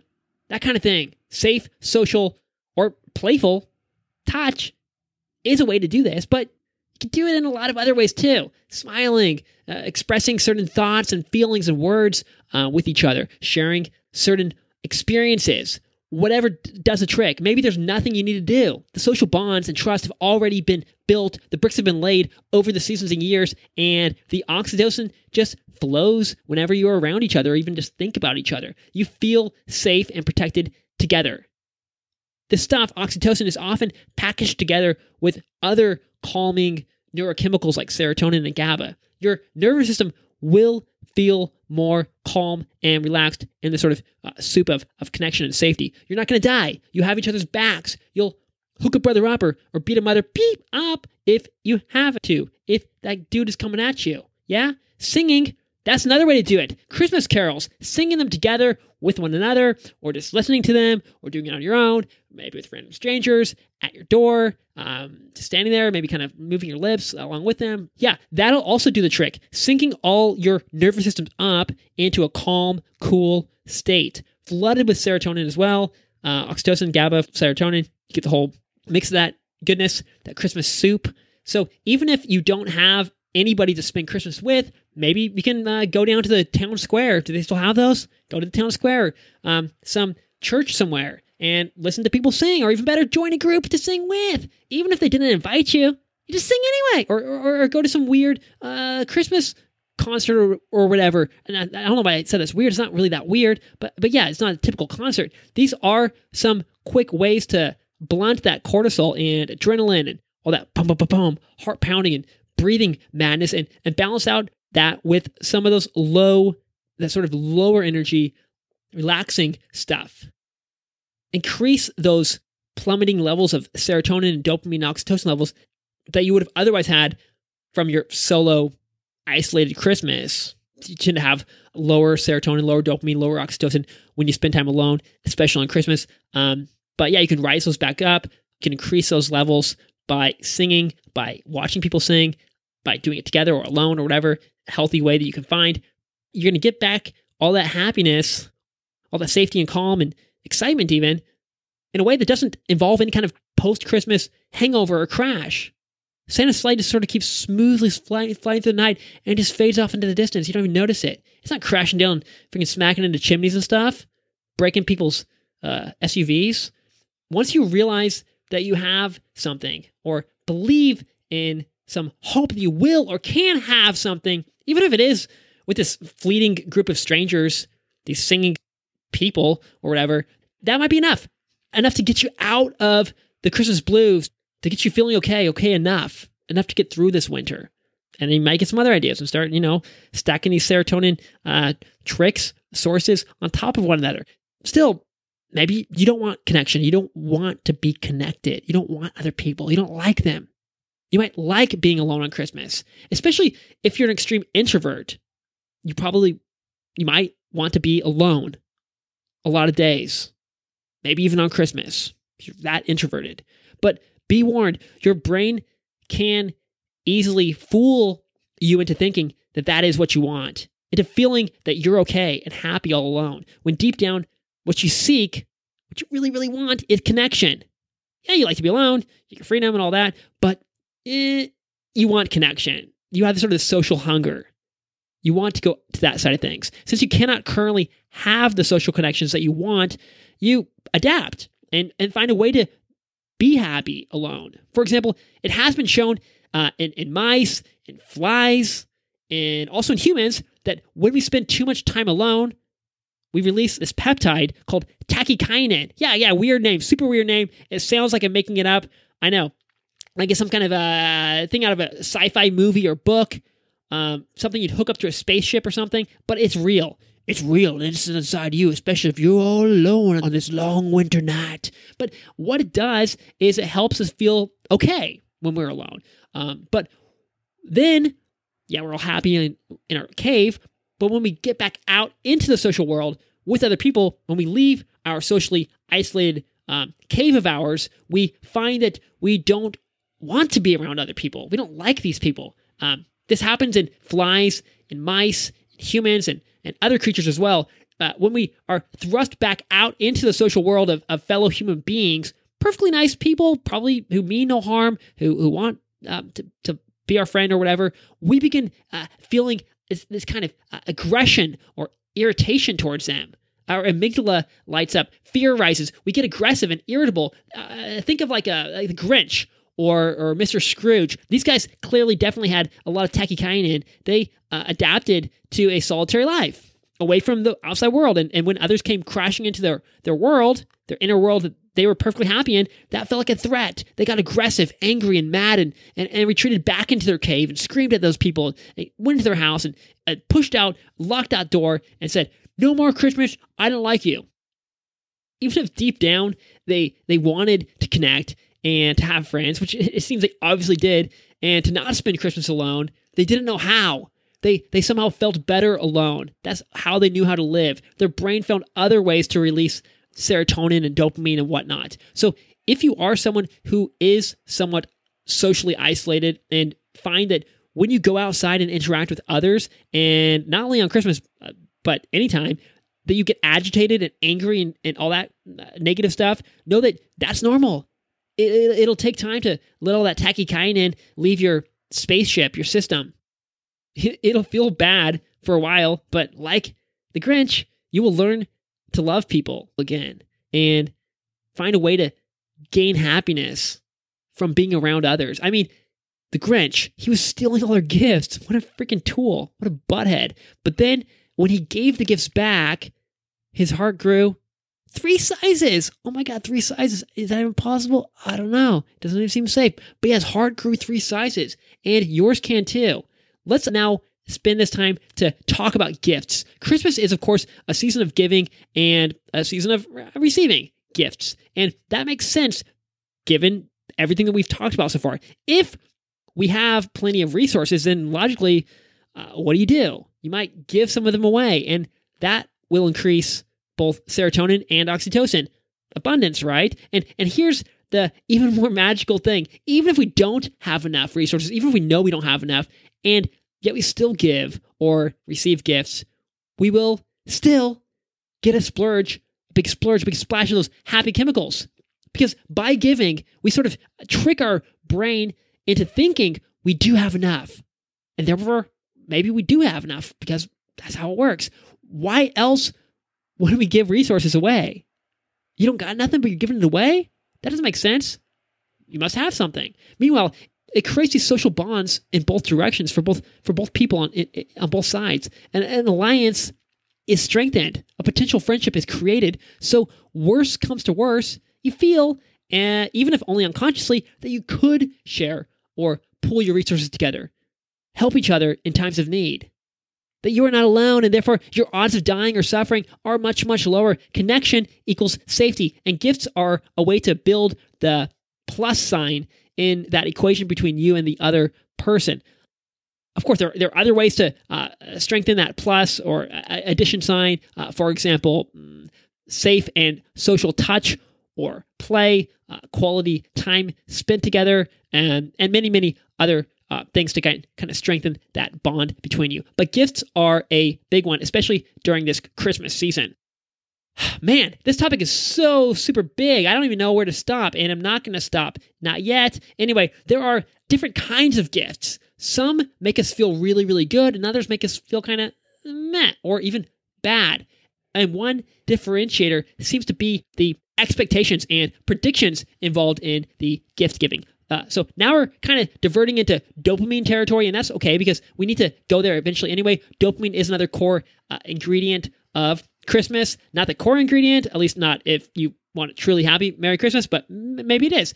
Still, pretty core. And it could be the main ingredient. You could have a Christmas that is just fun, pleasurable, full of surprises and highs and lows and excitement and action. And that might be the kind of Christmas you want, especially at certain times in your life, such as when you are a teenager or young adult, or you're single, or maybe even when you're a kid. But for a lot of us, we use Christmas for not so much that kind of excitement, action-based energy, but we more kind of seek that warm, close feeling of connection, calm, and safety.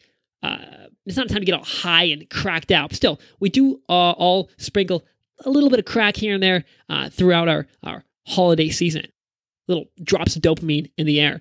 Yes, of course, in the form of sugar. That's probably our main one. Lots of sweets and sugary madness during this time. Cookies, candies, stocking stuffers. That's all dopamine, pretty much. Very addictive stuff. We've all heard about the mice who chose the sugar over the cocaine. What kind of mice are you hanging out with?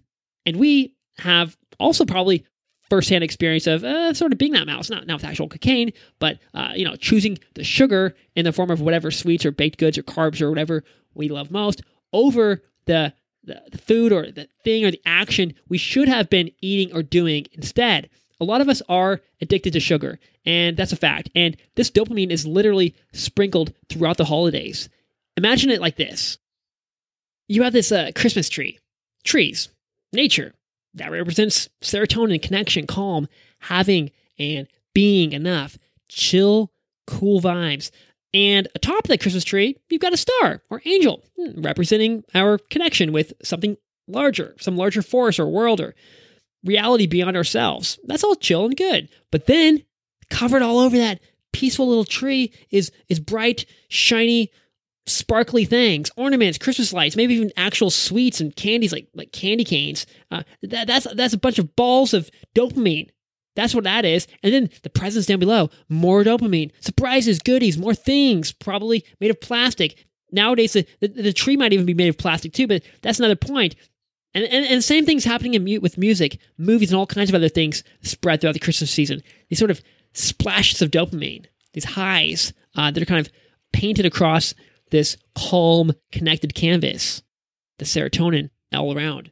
And presents can and often do represent and provide dopamine, but it depends on your expectations and predictions surrounding that present. If we already know what's inside, or if we actually chose the present ourselves, my parents, for example, especially when we got older in our teenage years and after that, would often ask us, what do you want for Christmas? What do you want for Christmas? And then we tell them and pretty much know with 100% accuracy, 100% what we'd be getting for Christmas. We might even have gone to the store together with them to help pick it out. Or maybe they tried to surprise us, especially when we're younger, but we snooped through the closet and found what was ours and we figured out the code written on the presents. Yeah, that's how we were, little craps. So we knew what we were getting, but we all kind of played along with the Christmas charades. That the gifts got wrapped. We unwrapped it, all that stuff, in delight, with smiles, but there were no surprises. Our expectations were simply met. And our prediction was correct. Thus, maybe we got a little bit of dopamine because it feels good. It still feels good to get new things. And we'd probably be looking forward to discovering and playing with the hidden unknown features of our new toys or video games or whatever. But the actual receiving of and opening of the present itself, the gift, was just like, meh. We became focused on the object, the thing, the noun, not the verb, not the act of giving, which was the sort of whole point in the first place. The relationship between the giver and the receiver is lost in such situations. The focus gets put on the object, the toy or whatever itself, and that's just a less happy Christmas. Less dopamine because less excitement and surprise and novelty and prediction error in the positive direction, of course, hopefully, but also very little serotonin because the gift didn't feel quite as real. This is even more exaggerated if you simply receive a gift of cash or a gift card for Christmas. Still, better than no gift, probably. It does form some kind of serotonin oxytocin bond, and money's always good, right? But in terms of that relationship between the two of you, it's not the strongest social glue. And it does give you some dopamine. I mean, it's new stuff, fun stuff, and stuff you like probably, and it didn't have, but now you have. So you got that, but I don't know. There are better, more serotonergic and dopaminergic ways to receive and to give gifts. Now let's look at the completely opposite story. That experience of when you have that wrapped box, ribbon on top, underneath the tree. You didn't even see it there until Christmas morning. You're like, where did that come from? And it's got your name on it. Maybe it even has some strange shape and feel that you cannot even identify. You have a few guesses running through your head. Maybe it's this, maybe it's that. I'm not really sure. Maybe it's like something that's never been created, something made just for me. You have no freaking idea and what's inside there. And then you rip it open and it's a surprise. Whoa. And if you like that surprise, which it seems like you do, that will give you lots of dopamine. But of course, there's a risk to surprises. That's why they work. If you don't really like it, if the receiver doesn't like it, then the opposite will happen. Yeah, you might still get the serotonin. Yeah, thanks, man, thanks, Dad. But the dopamine crashes down, and instead you are disappointed, perhaps even a bit sad or angry. That gift under the tree did not contain dopamine. It contained cortisol. Merry Christmas, you little shit. Go grab a cookie, bite into those angel wings, or crunch into Frosty Snowman's head, eating him alive, ball by ball. If you're not happy with a freaking present I gave you, you ungrateful little crap, as your dopamine levels rise back up and you forget about the whole thing and then crash back down and rip open that stupid game that I bought you that you say you didn't like. It's wrong one. This isn't what I said. It's different. It's the same thing. You start playing that game.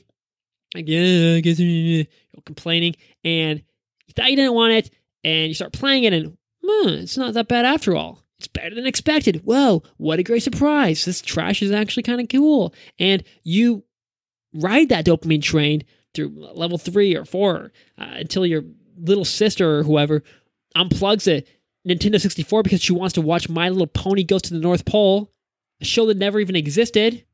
Feel free to rip off my ideas. Yeah, so Christmas can be this tug-of-war, push and pull between having and wanting, serotonin and dopamine, connection and solitude. One of those sides is not necessarily better than the other. I really like them both. I mean, we all want both extremes, or a certain mixture of both. So I might be theorizing that, yes, Christmas is the season of serotonin. You want connection. You want serotonin. You think you want to be alone. You are wrong. No, I mean, you're right. If you want to be alone, maybe you want to be alone, but you might, maybe you want more. Think about it. Maybe you just want to get high and have fun. That's totally fine. Girls just want to have fun. And it's never that simple. We always want both. Freedom and connection, excitement and calm, novelty and predictability, solitude and social life, chaos and order, comfort and growth. This never-ending seesaw is labeled with thousands and thousands of concepts and words. I'm not going to list them all, but you know them, you feel them, you struggle between them. Personally, at this time in my life, though, at age 37, alone in Japan, I do still want all the exciting, arousing, pleasurable, fun, novel things. I want to be out there plummeting, voyaging across uncharted waters, slashing through those forests, finding and experiencing new treasures. But on Christmas, even though I was alone this year, I must admit, not quite of my own choosing, but kind of, perhaps. I do want connection, but I like this alone time as well. Still, I must admit, I want to love. Whatever that is, it's hard to express. A relaxing time together with someone I like, people I like, to feel safe and calm around other human beings. But that was not how 2023 spelled out. So maybe next year, you can't just have calm and safety and social support for free. You got to plan for it and work for it. So I'll do all that work, put in those social actions, those gestures and stuff that build the friendships, and go to the places that I need to go or whatever. I'll do that throughout 2024, and hopefully next year, next Christmas, I'll be cozying up around a warm fireplace next to a Christmas tree with presents with my name on them, or maybe not, but they're still mine. I'm just kidding. Smells of pine and peppermint, and sounds of sleigh bells and ho ho ho overhead, and people I love all around me, because you can so easily have friends, have love, have social support if you let yourself, if you go out there and put in the actions, the effort, the time to make it happen. I've been so focused on this podcast and my own little secret projects and things that I neglected my social needs. I choose podcasts and books, listening to and making them. I haven't really made a book yet, but yeah, I read a lot of books. He reads books, is showing off. And I did make a lot of friends. I mean, not friends, people I interviewed on this podcast. That was really, really satisfying. I haven't had such deep conversations in a long, long time, not since my university days. And even then, this year was the year of deeper, more meaningful conversations around topics I like. Even one of the people, my old favorite author from back in the day, from 10 years ago, who I interviewed, Loretta Bruning. Loretta visited Japan for her part of her 70th birthday celebration, her and her husband, last week. And I went up to Tokyo, and we spent the whole day together, drinking coffee, eating pie. I had a blueberry pie. I think she might have had an apple pie. It's sort of not important. Anyway, we're talking a lot, laughing a lot. I think I made her laugh a couple of times, and that felt really good. We spent the whole time together. It was super, super nice. We even had a beer. And although I do not much like alcohol, I do like good people. And if beer can be part of a ticket into that beautiful human soul out there reaching into me, a way to merge together, sign me up. Drink up. Drink up, drink up. Yeah, give me 5. But no, I don't want 5. There are other ways. We don't need alcohol. We don't need to rely on such substances. So even if you were alone on this Christmas day, remember back, like I'm remembering back to last week. Maybe you need to remember back even further, a few months ago or even years past. But think back on and imagine and appreciate those beautiful memories you had with others throughout this year or throughout your life. Maybe it was months ago, maybe it was through Zoom, but there were real connections. Even if not with you and other humans, it was between you and some animals or some plants or some nature or God. Something was there. You were not alone. And remember those times. There are people who love you. You are not alone. And as my mom said on her dying bed, you do not want to be alone. God, she was right. But sometimes I do. It's also beautiful that this is a Christian holiday. And although I am not a Christian, do I need to freaking cite Bertrand Russell there? I do find it beneficial to look out far, far beyond myself, toward the stars or heaven or beyond space and time, any day of the year, and especially on days like this. The mysterious reality from which we all emerged and which we all will one day return to. I like to sort of look into that space and sort of be there, which we are inextricably entangled with, even if we sometimes forget. We in the world are one, whether that world is here on Earth or somewhere bigger and better. I want to say better. I like Earth. Anyway, you can also go to church on Christmas or any day to feel this feeling. Listen to that choir sing from the front of the chapel, staring at you. They're not actually staring at you, but you can pretend they are. Or those angels and gods and things from the heavens above, the stars himself, singing a Spangled Banner to the tune of Feliz Navidad. Or stay home, pray, Meditate. Do imaginary perception type exercises. Imagine you are connecting to various things. Draw these sort of lines between you and the things around you. See, how are we connected? How do we relate with one another? Do I love you? Do you love me? Meditate on those connections. Imagine in tens or hundreds or thousands of ways how you are not alone. And that's not just imagination a lot of times. A lot of those connections are real. They were just invisible, imperceivable to you. You couldn't see them because you were too focused on other things, probably on yourself. But light those connections, those beams of relationships between you and the world and between you and other people and other objects, light them back up, illuminate them. Those are the most real, the best kinds of Christmas lights. String them up, plug them back in. Those lights between you and other people and other things and other worlds. Oh, yes, those are definitely better than even the best, highest quality ones that you can buy on Amazon or other online shopping providers. Amazon is not a sponsor of this podcast, and they never will be because they probably don't need me. Speaking of religion, this is also a fun time of year to just totally suspend logic and rationality, to unfocus, to bring a little mystery, fantasy, magic back into your life. We know Santa Claus is not real. Now you do. But it feels good to believe in him, to kind of say, Santa's coming to town. We better go to bed because we don't want him to freaking see us like peeking through our door. You can even do that sort of peek through the door thing, kind of staying up waiting for Santa Claus, listen to the radio, see when he's going to come, pretend like you're a kid again. And, just go through all that kind of stuff. Totally cool. It's fun. We all want a little fantasy and magic in our lives. We all like those Christmas movies that suck us into a whole other world that we know is not real, but we feel so good pretending to be in. We kind of just pretend it's real, and then we are in it, that's our world. Leaps of faith are my favorite things, not just on Christmas, any day. Yes, you might fall. The person or experience or world or life you are jumping towards might not catch you, but taking leaps into the unknown feels so good. So find little, not too risky, but maybe pretty risky jumps, especially social jumps throughout your life. I'm also a big fan of existential jumps, jumping into new kinds of ways of being, alone even. And do that throughout this year, throughout the rest of your life, definitely today. Tell someone you love them. Give a gift that you're not sure if they will like. Do something crazy socially. In a good way, something that might build a new social bond or strengthen an existing or blossoming relationship. And when you do that, I can promise you, you will not be alone. You will not feel alone. Even if 80% of the time you fall, you get rejected or whatever, it's just wasted time, wasted effort, wasted money. The other 20% or 10% or whatever will make up for all of it, all those stupid losses and rejections, and wastedness. You really only need a few good, solid souls in your life.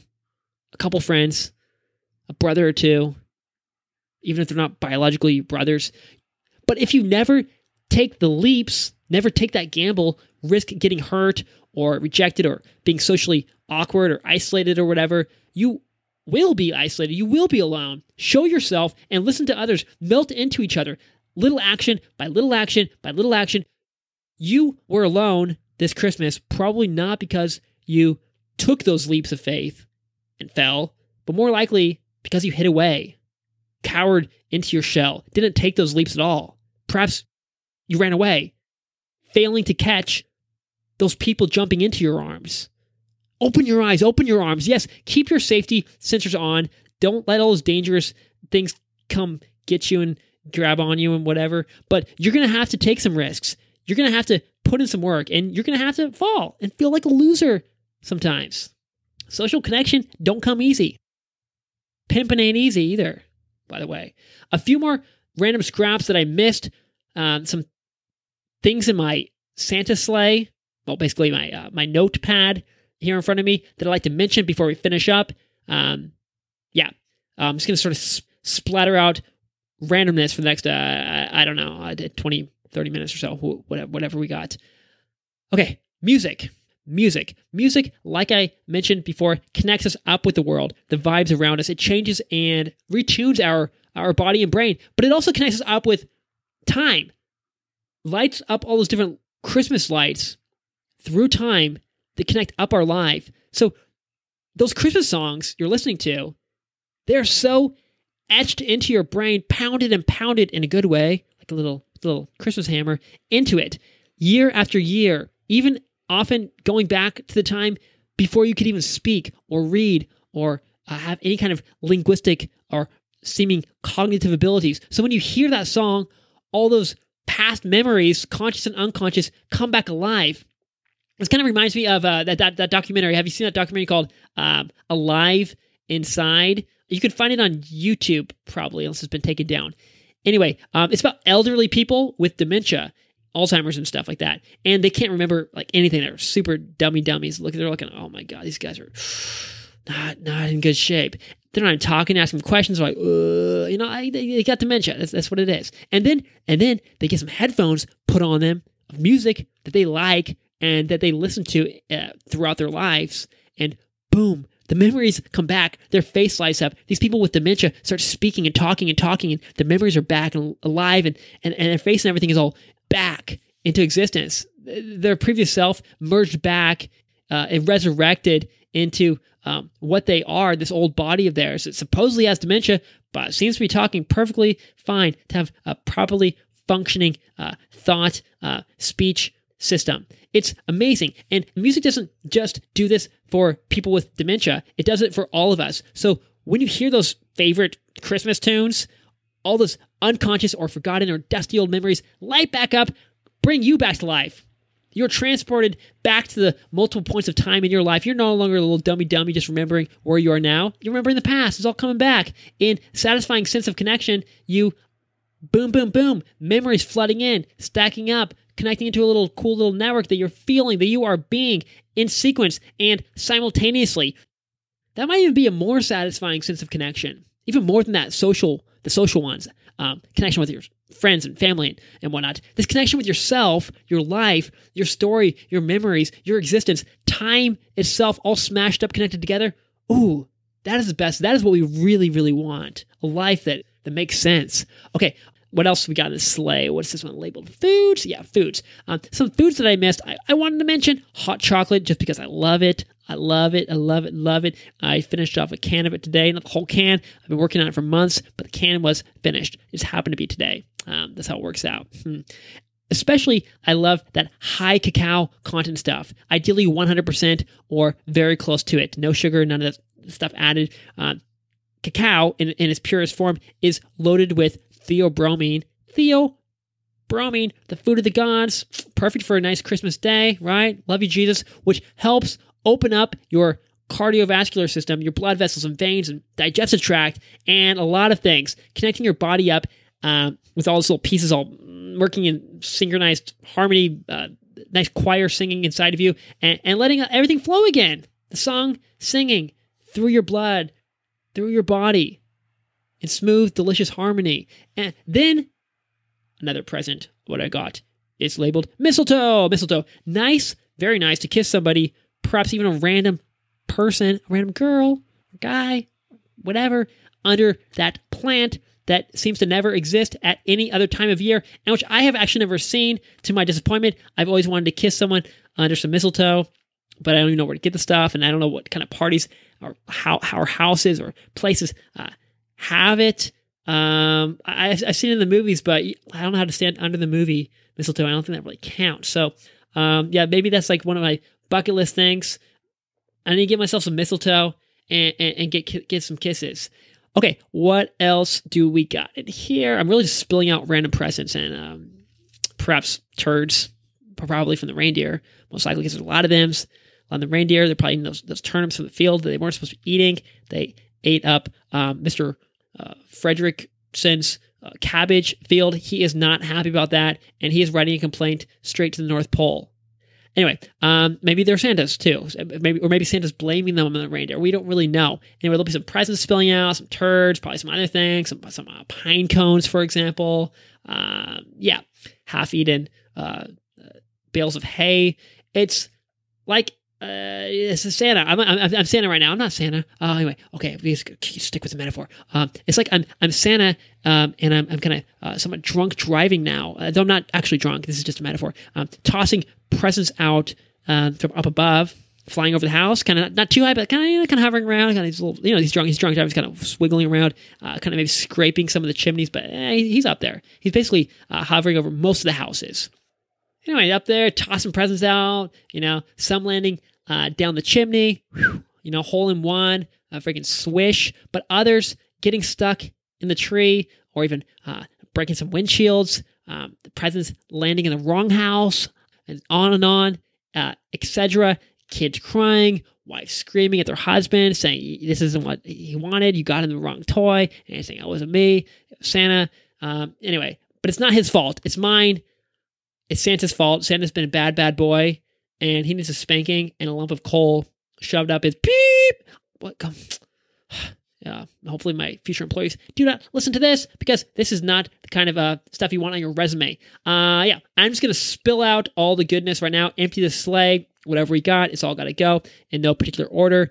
Midnight is falling. Santa is going to turn into a turnip, and the sleigh into a cardboard box, and the reindeer into mice. We want to end this episode before all that happens, before the magic wears off. Maybe the transformation has already begun. I can feel my hands tingling, turning into ugly, a freaking haggard old scarecrow. Anyway, let's toss out all the rest of this half-wrapped stuff. Smells. That's the next present we got out there. Hey, who wants some smells? Yeah, take that, little Johnny. A few things about smells. Yes, they really trigger and are tied up with memories. We all know this, memories and emotions. They also hit our system really quick, since they, unlike our other senses, bypass the whole journey through the thalamus and all that, stuff, this way and that. And they get straight into your perception. None of these little pit stops and rest stops and all that. Going through here, little checkpoints in the brain. Come on, just give me what it is. That's what smell does. We just get a quick hit. It's argued that we even gained the sense of smell before any other sense. This sense of smell is more primordial and visceral, that, older than even things like vision or hearing or any of that amazing stuff that we have. That equipment, that sensory equipment that we got. Ooh, I like seeing things, I like hearing things, but smells, wow, that is pungent, strong stuff. I cannot ignore it. I feel it. I feel emotions. I feel my memories. Wow, what the heck is this? So they really affect us on a deep mammalian, reptilian, basic bodily level. They're way beyond words and packed with even more information, emotions, and memories that we had even before we might have had conscious thought, certainly before we had linguistic thoughts and memories and things like that. Anyway, this is not an episode about smell. I just wanted to mention, just not rock it out, some of the nice Christmas smells, as if you didn't already know them. We got peppermint, pine, fireplace, chestnut, cinnamon, marshmallows, gingerbread, sex. No, not gingerbread men having sex. There was a comma there. Gingerbread, sex. Anyway, some of the Christmas smells are relaxing. You know which ones these are. Probably the marshmallows, the fireplace, maybe not the sex. Then we have things like pine, mint, cinnamon. Those are going to fire you up, turn on the alertness and focus, wake you up, give you more of that dopamine and action-based kind of stuff like adrenaline. I'm not going to get into how each individual smell affects you because I'm running out of fuel. I'm kind of hungry. I've been talking for an hour. And really the best way to learn about all this is to consciously, personally play around with different smells and notice how they affect you. Whether they get you more excited and energized or whatever, or whether they calm you down, relax you. If you want some quantitative data on it, you can try to measure how they affect things like your heart rate, your HRV, and breath rate. I don't know how easily you can do these things, but you got to watch. You can, use your imagination. In general, though, if you're sort of looking at that data, I don't know how quickly it's going to react, but the longer or more exhales will mean more calm. Longer or more inhales will mean more excitement, more arousal, more information coming in, more ramping up the system, higher heart rate, likewise, more excitement, more energy. I'll probably do an episode later on this, focusing on the smells of the season. Maybe I can call it like the 12 smells of Christmas or something. Maybe next year. Look forward to that one. Put in your calendar. Don't, because I'm just saying this right now. I'm not really sure. But yeah, main point, some smells, specifically pine and mint and cold, kind of wintry kind of things like that, that will wake you up, arouse you. Not necessarily sexually, but perhaps sexually. You could have some sort of sexual arousing from such smells, especially if they're coming from a partner that you like. And some of the warmer smells, ones like marshmallows and fireplace. I don't know, fireplace, is that even a smell? Why did I put that in here? I don't know, I like the smell of fireplace. Those might calm you down. But really, basic point beyond this is any inhale, regardless of the scent, is going to more likely wake you up and energize you. Any inhale. Even if you're smelling lavender or baby powder or baby butts or whatever, don't snort baby powder, smell baby butts, unless it's yours. It's never really yours. You can't smell people's butts, even if they're your baby. I don't know. Do what you got to do. And the baby powder stuff, that's just bad news because, there's a lot of people might misinterpret that. You might get in trouble, kicked out, you might get deported. Anyway, whatever you're smelling, even if it's sort of these relaxing things, hopefully not baby butt, hopefully not baby powder. That's not a good look. It's probably not even safe. Maybe dangerous. Don't snort baby powder by any means, but it does smell really good. Anyway, whatever you're smelling, whatever you're inhaling, anything, even these somewhat relaxing things, are still going to fire you up. Some things like mint and pine and cinnamon, whatever else exciting thing you can think of, will more likely fire up your system than other smells, trigger off those neurocircuits associated with focus and alertness and whatnot, give you kind of a cold shower, ice bath in your brain. But if your goal is to calm down, just skip all the scents, all the inhaling altogether. I mean, you have to inhale, but don't be snorting stuff. And focus instead on the exhale. The exhale will calm you down. The inhale of scents, smelling in general, will wake you up. Okay, sex. Woo, this present is called sex. Do you want it? Do you want it? Oops, I went to little Billy's house. Ooh, his daddy is going to be quite happy. Since I already mentioned it, let's talk about sex. Yes, let's talk about it. Of course, since this is a season of connection, of spending time together, people will be in their house more. There will, therefore, probably be more sex. It's no coincidence then that most of the most popular birthdays occur in September. September 9th, is that your birthday? I don't know, maybe it is. 9th of September is supposedly the most common birthday. You do the math. And like I mentioned, Christmas isn't exactly only one day long. There's a kind of pre-Christmas buildup and a kind of post-Christmas after party starting after Thanksgiving and ending whenever you take all those Christmas decorations down, maybe in early January. So yeah, actually all but one of the top 10 most common birthdays occur in September. I'm just going to list them off in descending order because I know you want it. September 9th, as I mentioned, as number 1. Then we got September 19th, 12th, 17th, 10th, and then July 7th. 7, I guess it's a lucky number, and everyone wants a lucky baby. Perhaps that's why. Then we got September 20th, 15th, 16th, 18th. I feel like I'm listing off raffle numbers. And if any of your birthdays was called, then congratulations. Your parents were banging, jingling their bells during some Christmas season past. I did the math for myself. I'm pretty sure New Year's Eve was the night when the magic occurred.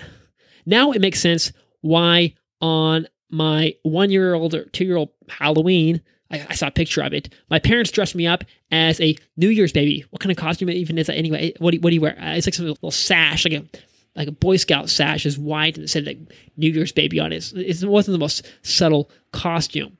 It's kind of naked-ish. I guess New Year's babies are kind of naked. It's the laziest, cheapest costume you could find. Anyway, that's what it was. This was my first costume. And now it makes sense. I was New Year's baby. Anyway, I am not alone.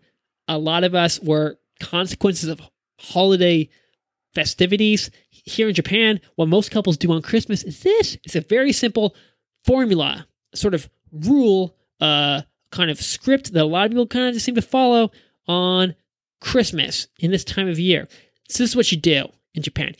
You get a girlfriend, you get a boyfriend, you get married, whatever. First, you got to get that partner. Yes, got to get it a little early. You can't wait till the last minute because, things start getting booked up and people get booked up and you're kind of left and scrambling and it's not really a good look and it doesn't look right. You got to plan ahead. First, you got to get that person in your life. Get a girlfriend, get a boyfriend. Maybe get a little bit of both. And then, here's where the fun begins. Christmas time. This is the moment you've been waiting for. The guy's probably going to be paying for the whole thing, but you're going to get some bang for your buck. What you do is this. Go out to dinner. It's Christmas Eve. Ha ha ha. Laugh, talk, smile. Yeah, have a little dinner. The hotel's already booked. You're both going there. Go with the hotel. You bang. Maybe bang again. Maybe one last time in the morning. It's Christmas morning. Merry Christmas. Here we are. Just to get your money's worth, you want to do it again or maybe a couple more times. Exchange some gifts, some non-fluid ones at this point, and enjoy a little post-celebration Christmas day together. Walk around, have some lunch, say goodbye. I wonder how many September babies there are in Japan and how many unintended marriage engagements, proposals occur in, say, February, March, or April. Yeah, staycation. We just wanted a staycation, but a staycation became a laycation, became a parentification, incarceration. I'm kidding. Most people do not regret having kids. It might feel like a kind of incarceration, a loss of freedom at first. I wouldn't know, but I've imagined it. I imagine it'd feel kind of bad. But yeah, you might lose your freedom at first. You might feel a little bad. Your connection status will rise. Your sort of freedom level will go down. You're going to feel different, but in the long run, you're more connected. You have more status. You have more safety. You've got ties to other people. Like you're literally just tied to other people forever. You're not going to be alone. Or maybe you are, but it's going to be harder to be alone. Anyway, I'm supposed to be wrapping up, right? What are we doing? Yes, more presents. I got a few more here. I got to go, but let's just get rid of this one. Yep. Another cat, another dog. Oh my God, what is that thing? Is that a baby? Oh my God, I broke the baby. Whatever, that's enough of them.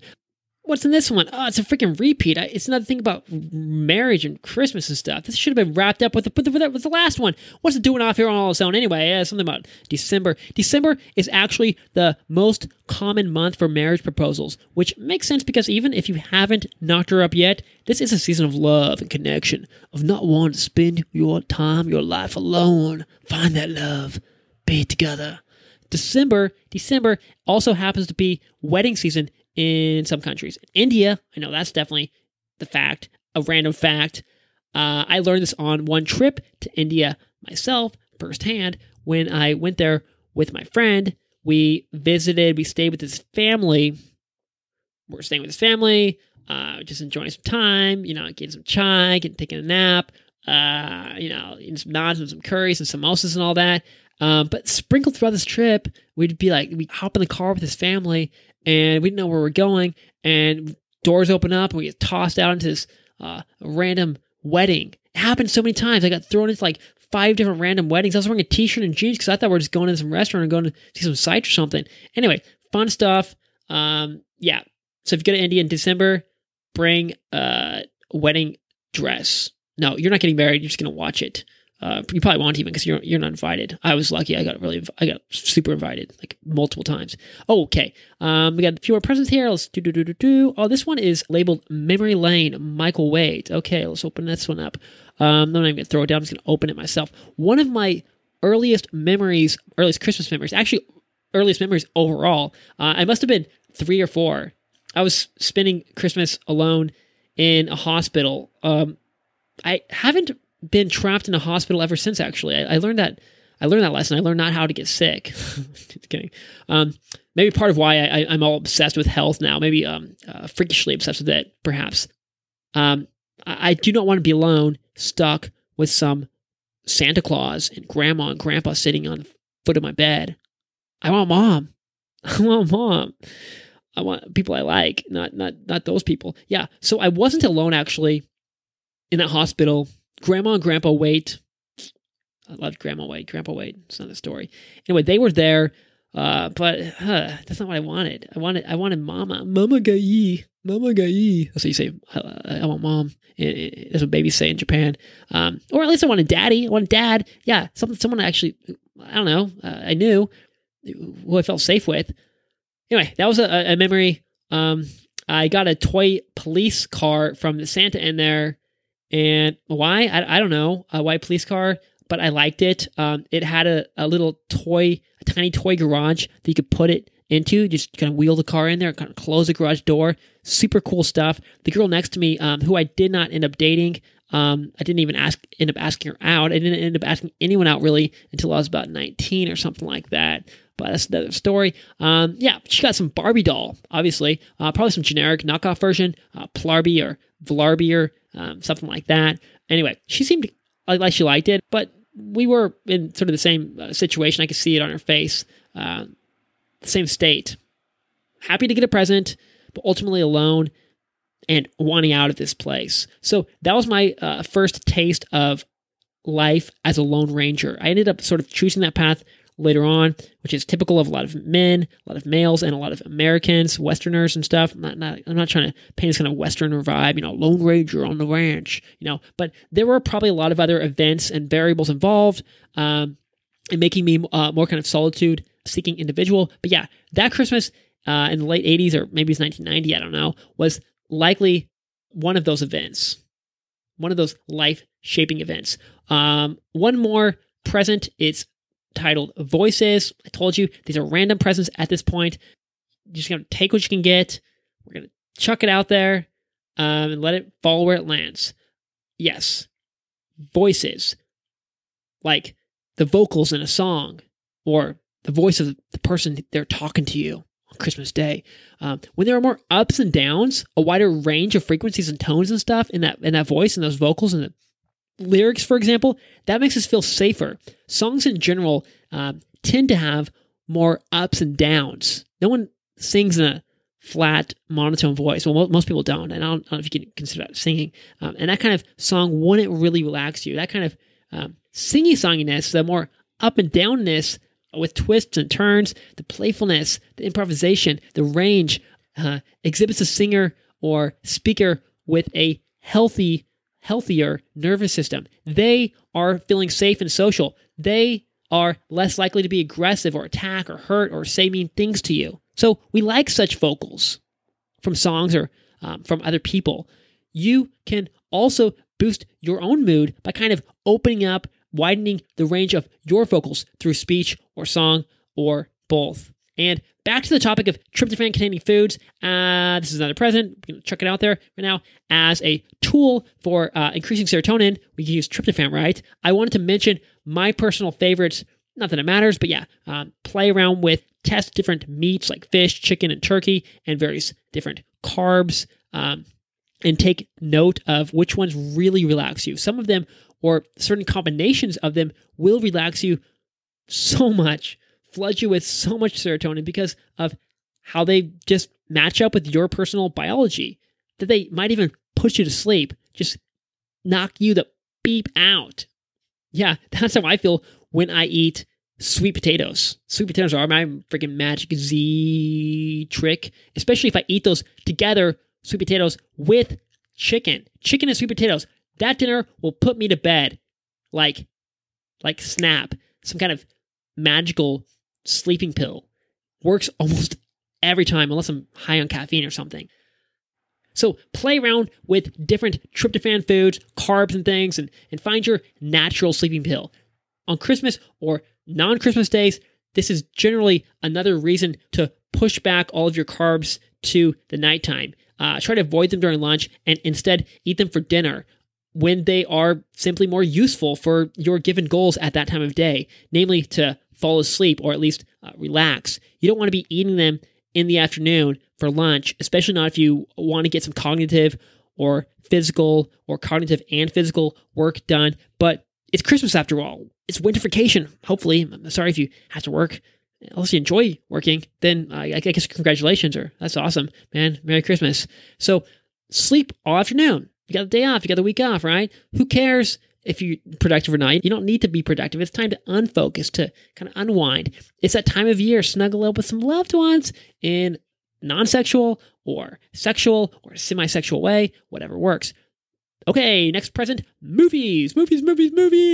Okay, one quick note about movies, películas. Have you noticed how we don't watch a lot of exciting action-based, literally action or horror movies or thriller, suspense, war documentaries, serial killer documentaries, things like that. During the holidays, yes, we have Die Hard, which is kind of semi-action, but it's basically kind of heartwarming, nice little, comfy little film, right? We tend to enjoy more calming, relaxing, warm movies with less action, more connection, things like romance, comedies, fantasy, magical stuff, playful, happy little flicks that don't bother us. It just makes us, it's kind of nice. Nothing too serious. Nothing that's going to sort of jerk our emotions around in scary roller coaster kind of ways. Nothing that's going to spike our dopamine and or adrenaline. That's going to keep us up at night, put us into action, fear, desire, survival mode. That's what Halloween and summer blockbusters are for. Likewise, with music, which I know we already talked about, but anyway, we're probably not craving heavy metal or hard rock or even hip-hop or EDM at this point in time. We want some more relaxing, calm, and happy music. Something positive, something like Christmas songs. Perfect. That's freaking perfect. Maybe some love songs. Maybe some R&B. That feels right. That feels just right. And it keeps our serotonin and oxytocin and feelings of connection flowing like a river through our brain, not making us hide away, defending ourselves, attacking each other, fighting over things. Though there will be some of that, Christmas cannot suddenly help us completely overcome our flawed human nature and become perfectly peaceful little angels. Fights will occur, but remember, in such cases, find something outside the 2 or 3 or 4 or 10 or 12 of you, and hopefully something kind of positive, music, some experience, some place, whatever, and be there together. Just be there. Share the positive experience together. That'll wash all that negative goo off you. The vibes from that experience, that world you are all in, will infuse itself into your being, reprogram your body and brain, literally retune your brain cells. It'll reflect this new rainbow-colored, positive-colored light onto the mirror that you are. And if you are too angry or aggressive because you just came out of your cave, your hole, for the first time in a long, long time, like a reverse hibernation, and you're full of tachykinin, just expect to get all aggressive and frustrated and angry. It's what it is. But try your best not to hurt others. Recognize that those negative feelings are normal.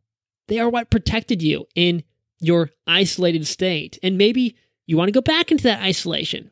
That's an option that often looks very attractive to me, I must say. But listen to your heart, meditate, journal, all of which are things you can do when you are alone in that place where you feel happy, comfortable, and safe by yourself. Even more, these are things that you're probably especially better able to do when alone, in solitude. Perhaps you must be alone for them. So solitude is not a bad thing. Being alone is not a terrible thing. But if you feel deep down inside that you hunger for more social connection, some people outside of yourself, that's a signal. That's a sign. Go outward. Listen to yourself. Take it as a cue. Try to connect. Expect a bit of a mess at first, but knuckle your way through it. Try not to punch those knuckles into others verbally or physically or in any hurtful way, but you might, and that's just what it is. But it'll get better. If you wait, if you keep going through it, those stormy, demon-looking faces all around you will start to transform into rainbows and kisses and angels and your favorite little things. You'll probably come to love some of them, feel better, happier when with them. Some of them, yes, you'll love. Some of them, not. They're just going to stay little demons and craps. The dopamine and serotonin you previously got from being alone, now you can get even more of that, perhaps, with each other.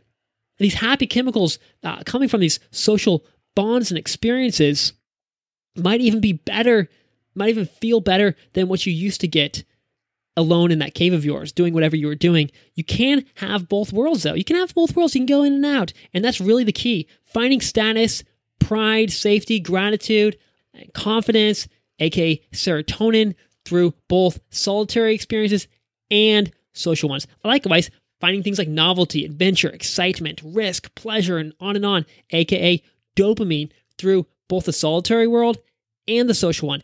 Individuality and connection, the inside and the outside, me and we, yin and yang.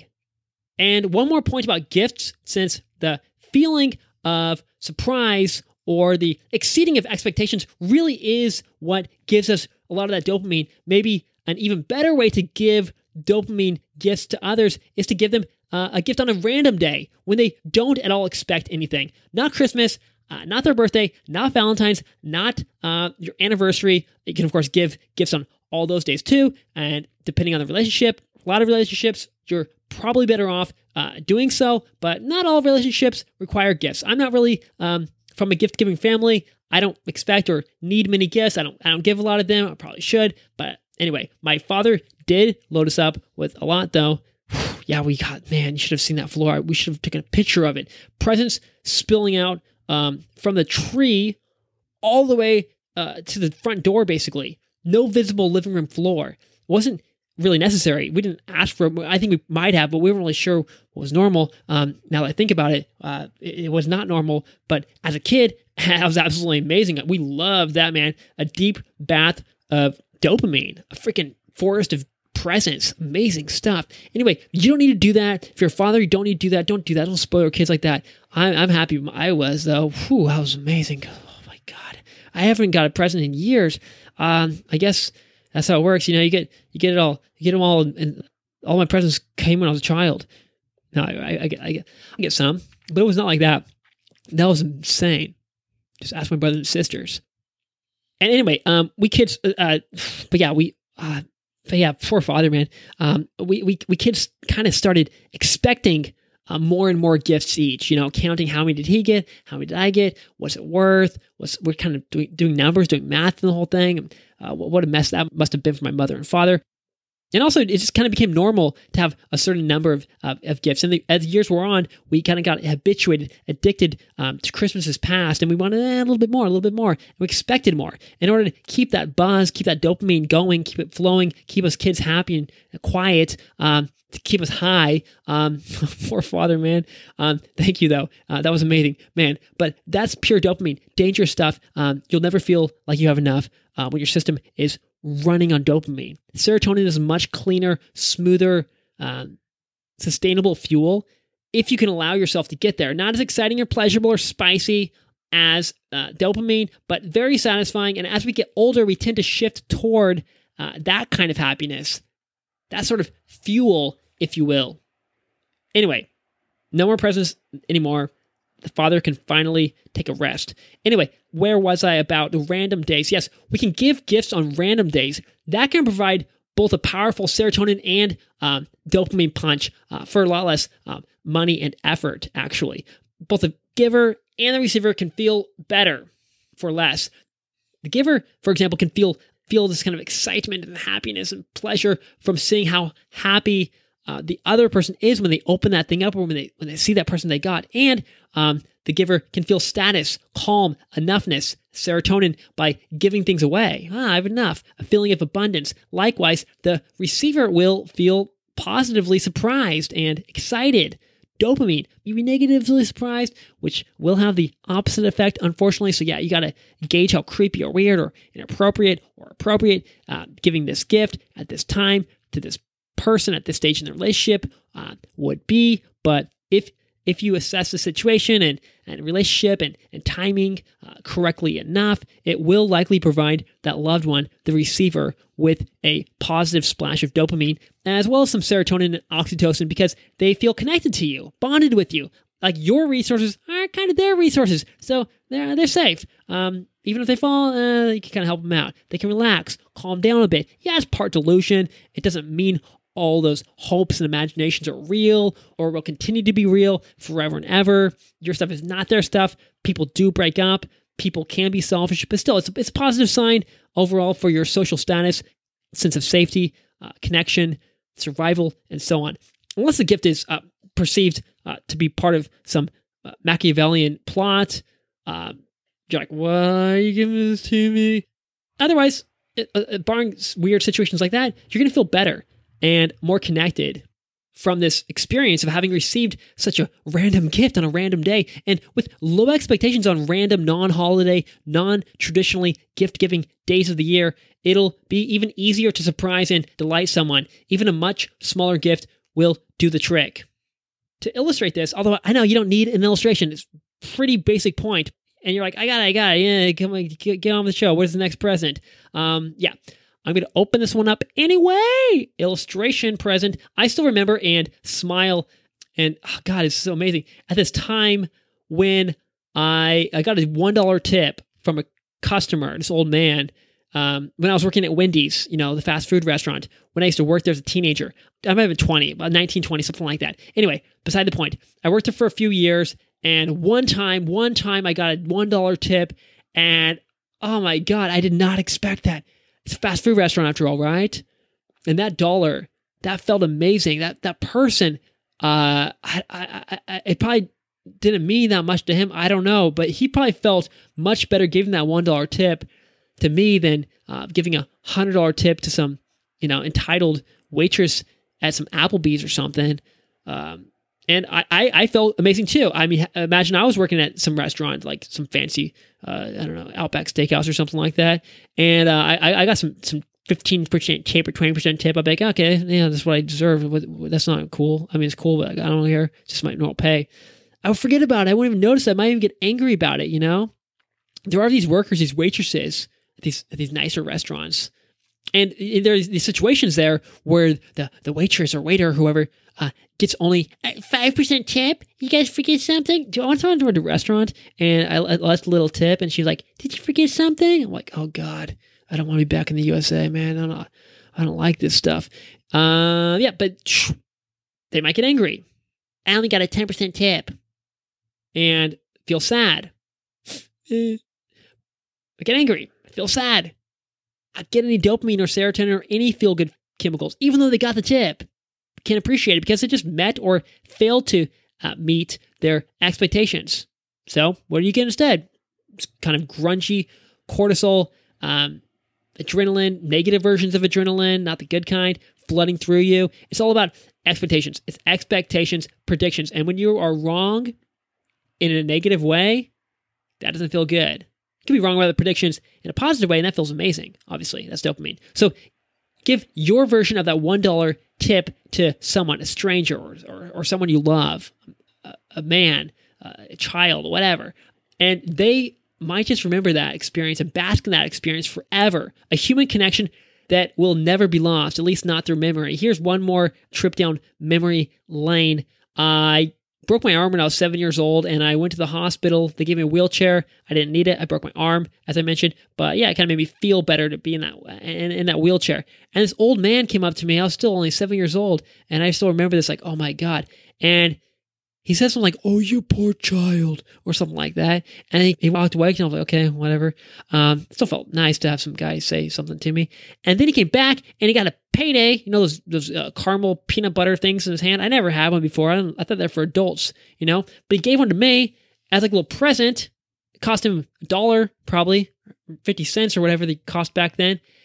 And oh my God, that was amazing. Now, anytime I even eat peanuts or smell caramel, or definitely if I see or eat a payday, that memory flashes back into me. I feel love. I feel connected. I feel one with that old man. I don't feel one with him, but that's a powerful memory. That was, I did not expect that. I didn't even know the guy. And he gave me that. He gave me that payday. God. So now I'm connected to peanuts. Now I'm connected to caramel. I'm connected to the Mars company or whoever made that thing. Unfortunately, I don't want to be tied to them, but I'm tied to some kind of corporation. It is what it is. That old man who's probably dead, but he's still alive in my memory. Wow. From a simple little action, a simple little gift, random little gift to random little stranger, a little boy in a wheelchair. They didn't need a wheelchair, but apparently he needed some love. Let's wrap this whole Christmas episode up with a colorful, visual, easy to remember metaphor. And it's not even a metaphor, really. We're just talking about Christmas colors, red and green, as if you didn't know them. You can remember everything we've talked about today by just remembering and thinking about these colors. Green equals connection. Serotonin, oxytocin, safety, sociality. Sociality, is that a word? Socialness, being social, that calm and relaxed feeling of having and being enough. And red equals desire, seeking, pleasure, aggression, all that action, resource seeking, dopamine, adrenaline, outward facing stuff. Here's another way to remember it. The Christmas tree and all the stuff all over it. The Christmas tree is mainly green. That color that represents calm and connection. It's even the color for a lot of social media apps like WhatsApp and Line and WeChat, I think. Can't use the Chinese thing, so I don't really remember. And also for safe social places for connecting with others like Starbucks and Whole Foods. Whole Foods? You can talk to people there, right? So that's sort of the base, the background, the green, the backdrop for Christmas. It's what most of us want as a main ingredient for this day. But that green tree is covered in splashes of red, ornaments, Christmas lights, candy canes, etc. You don't want just a naked tree chilling in your room, a simple pine tree sitting there like you're living in a one-tree forest, nothing on it, nothing on that tree. Though that doesn't sound that bad, right? Having a tree in your house, it's pretty cool. But it is a bit boring, not very exciting. So how about some splash of red and, of course, other colors here and there? That kind of balances things out. Likewise, we want a little dopamine, some excitement, pleasure, and surprise infused through our Christmas holidays, our life. Sex, candy, sprinkles, cinnamon, jingle bells, a sleigh ride through the snow, a winter adventureland, treasures and pleasures and surprises and fun and funny things randomly spread across a silent white snow-covered hill. Let's all play out there together, wear some red, wear some green, enjoy the alone time, but also remember to connect, get your serotonin, but also get your dopamine. Let your nervous system dance to a nice balanced rhythm. Boom, boom, boom, boom, boom, boom, boom, boom, boom. Create a nice kind of song for yourself, whatever you want it to be, between these two modes, whatever feels right. Don't get stuck. Let your brain bells jingle. Be a snowman, be a Santa, be a loner, be a lover. Hop on that sleigh, play in the frosty rain, fly through the sky, splatter red and green paint across space and time. Merry Christmas to all, and to all a good night. Jingle bells, jingle all the brain.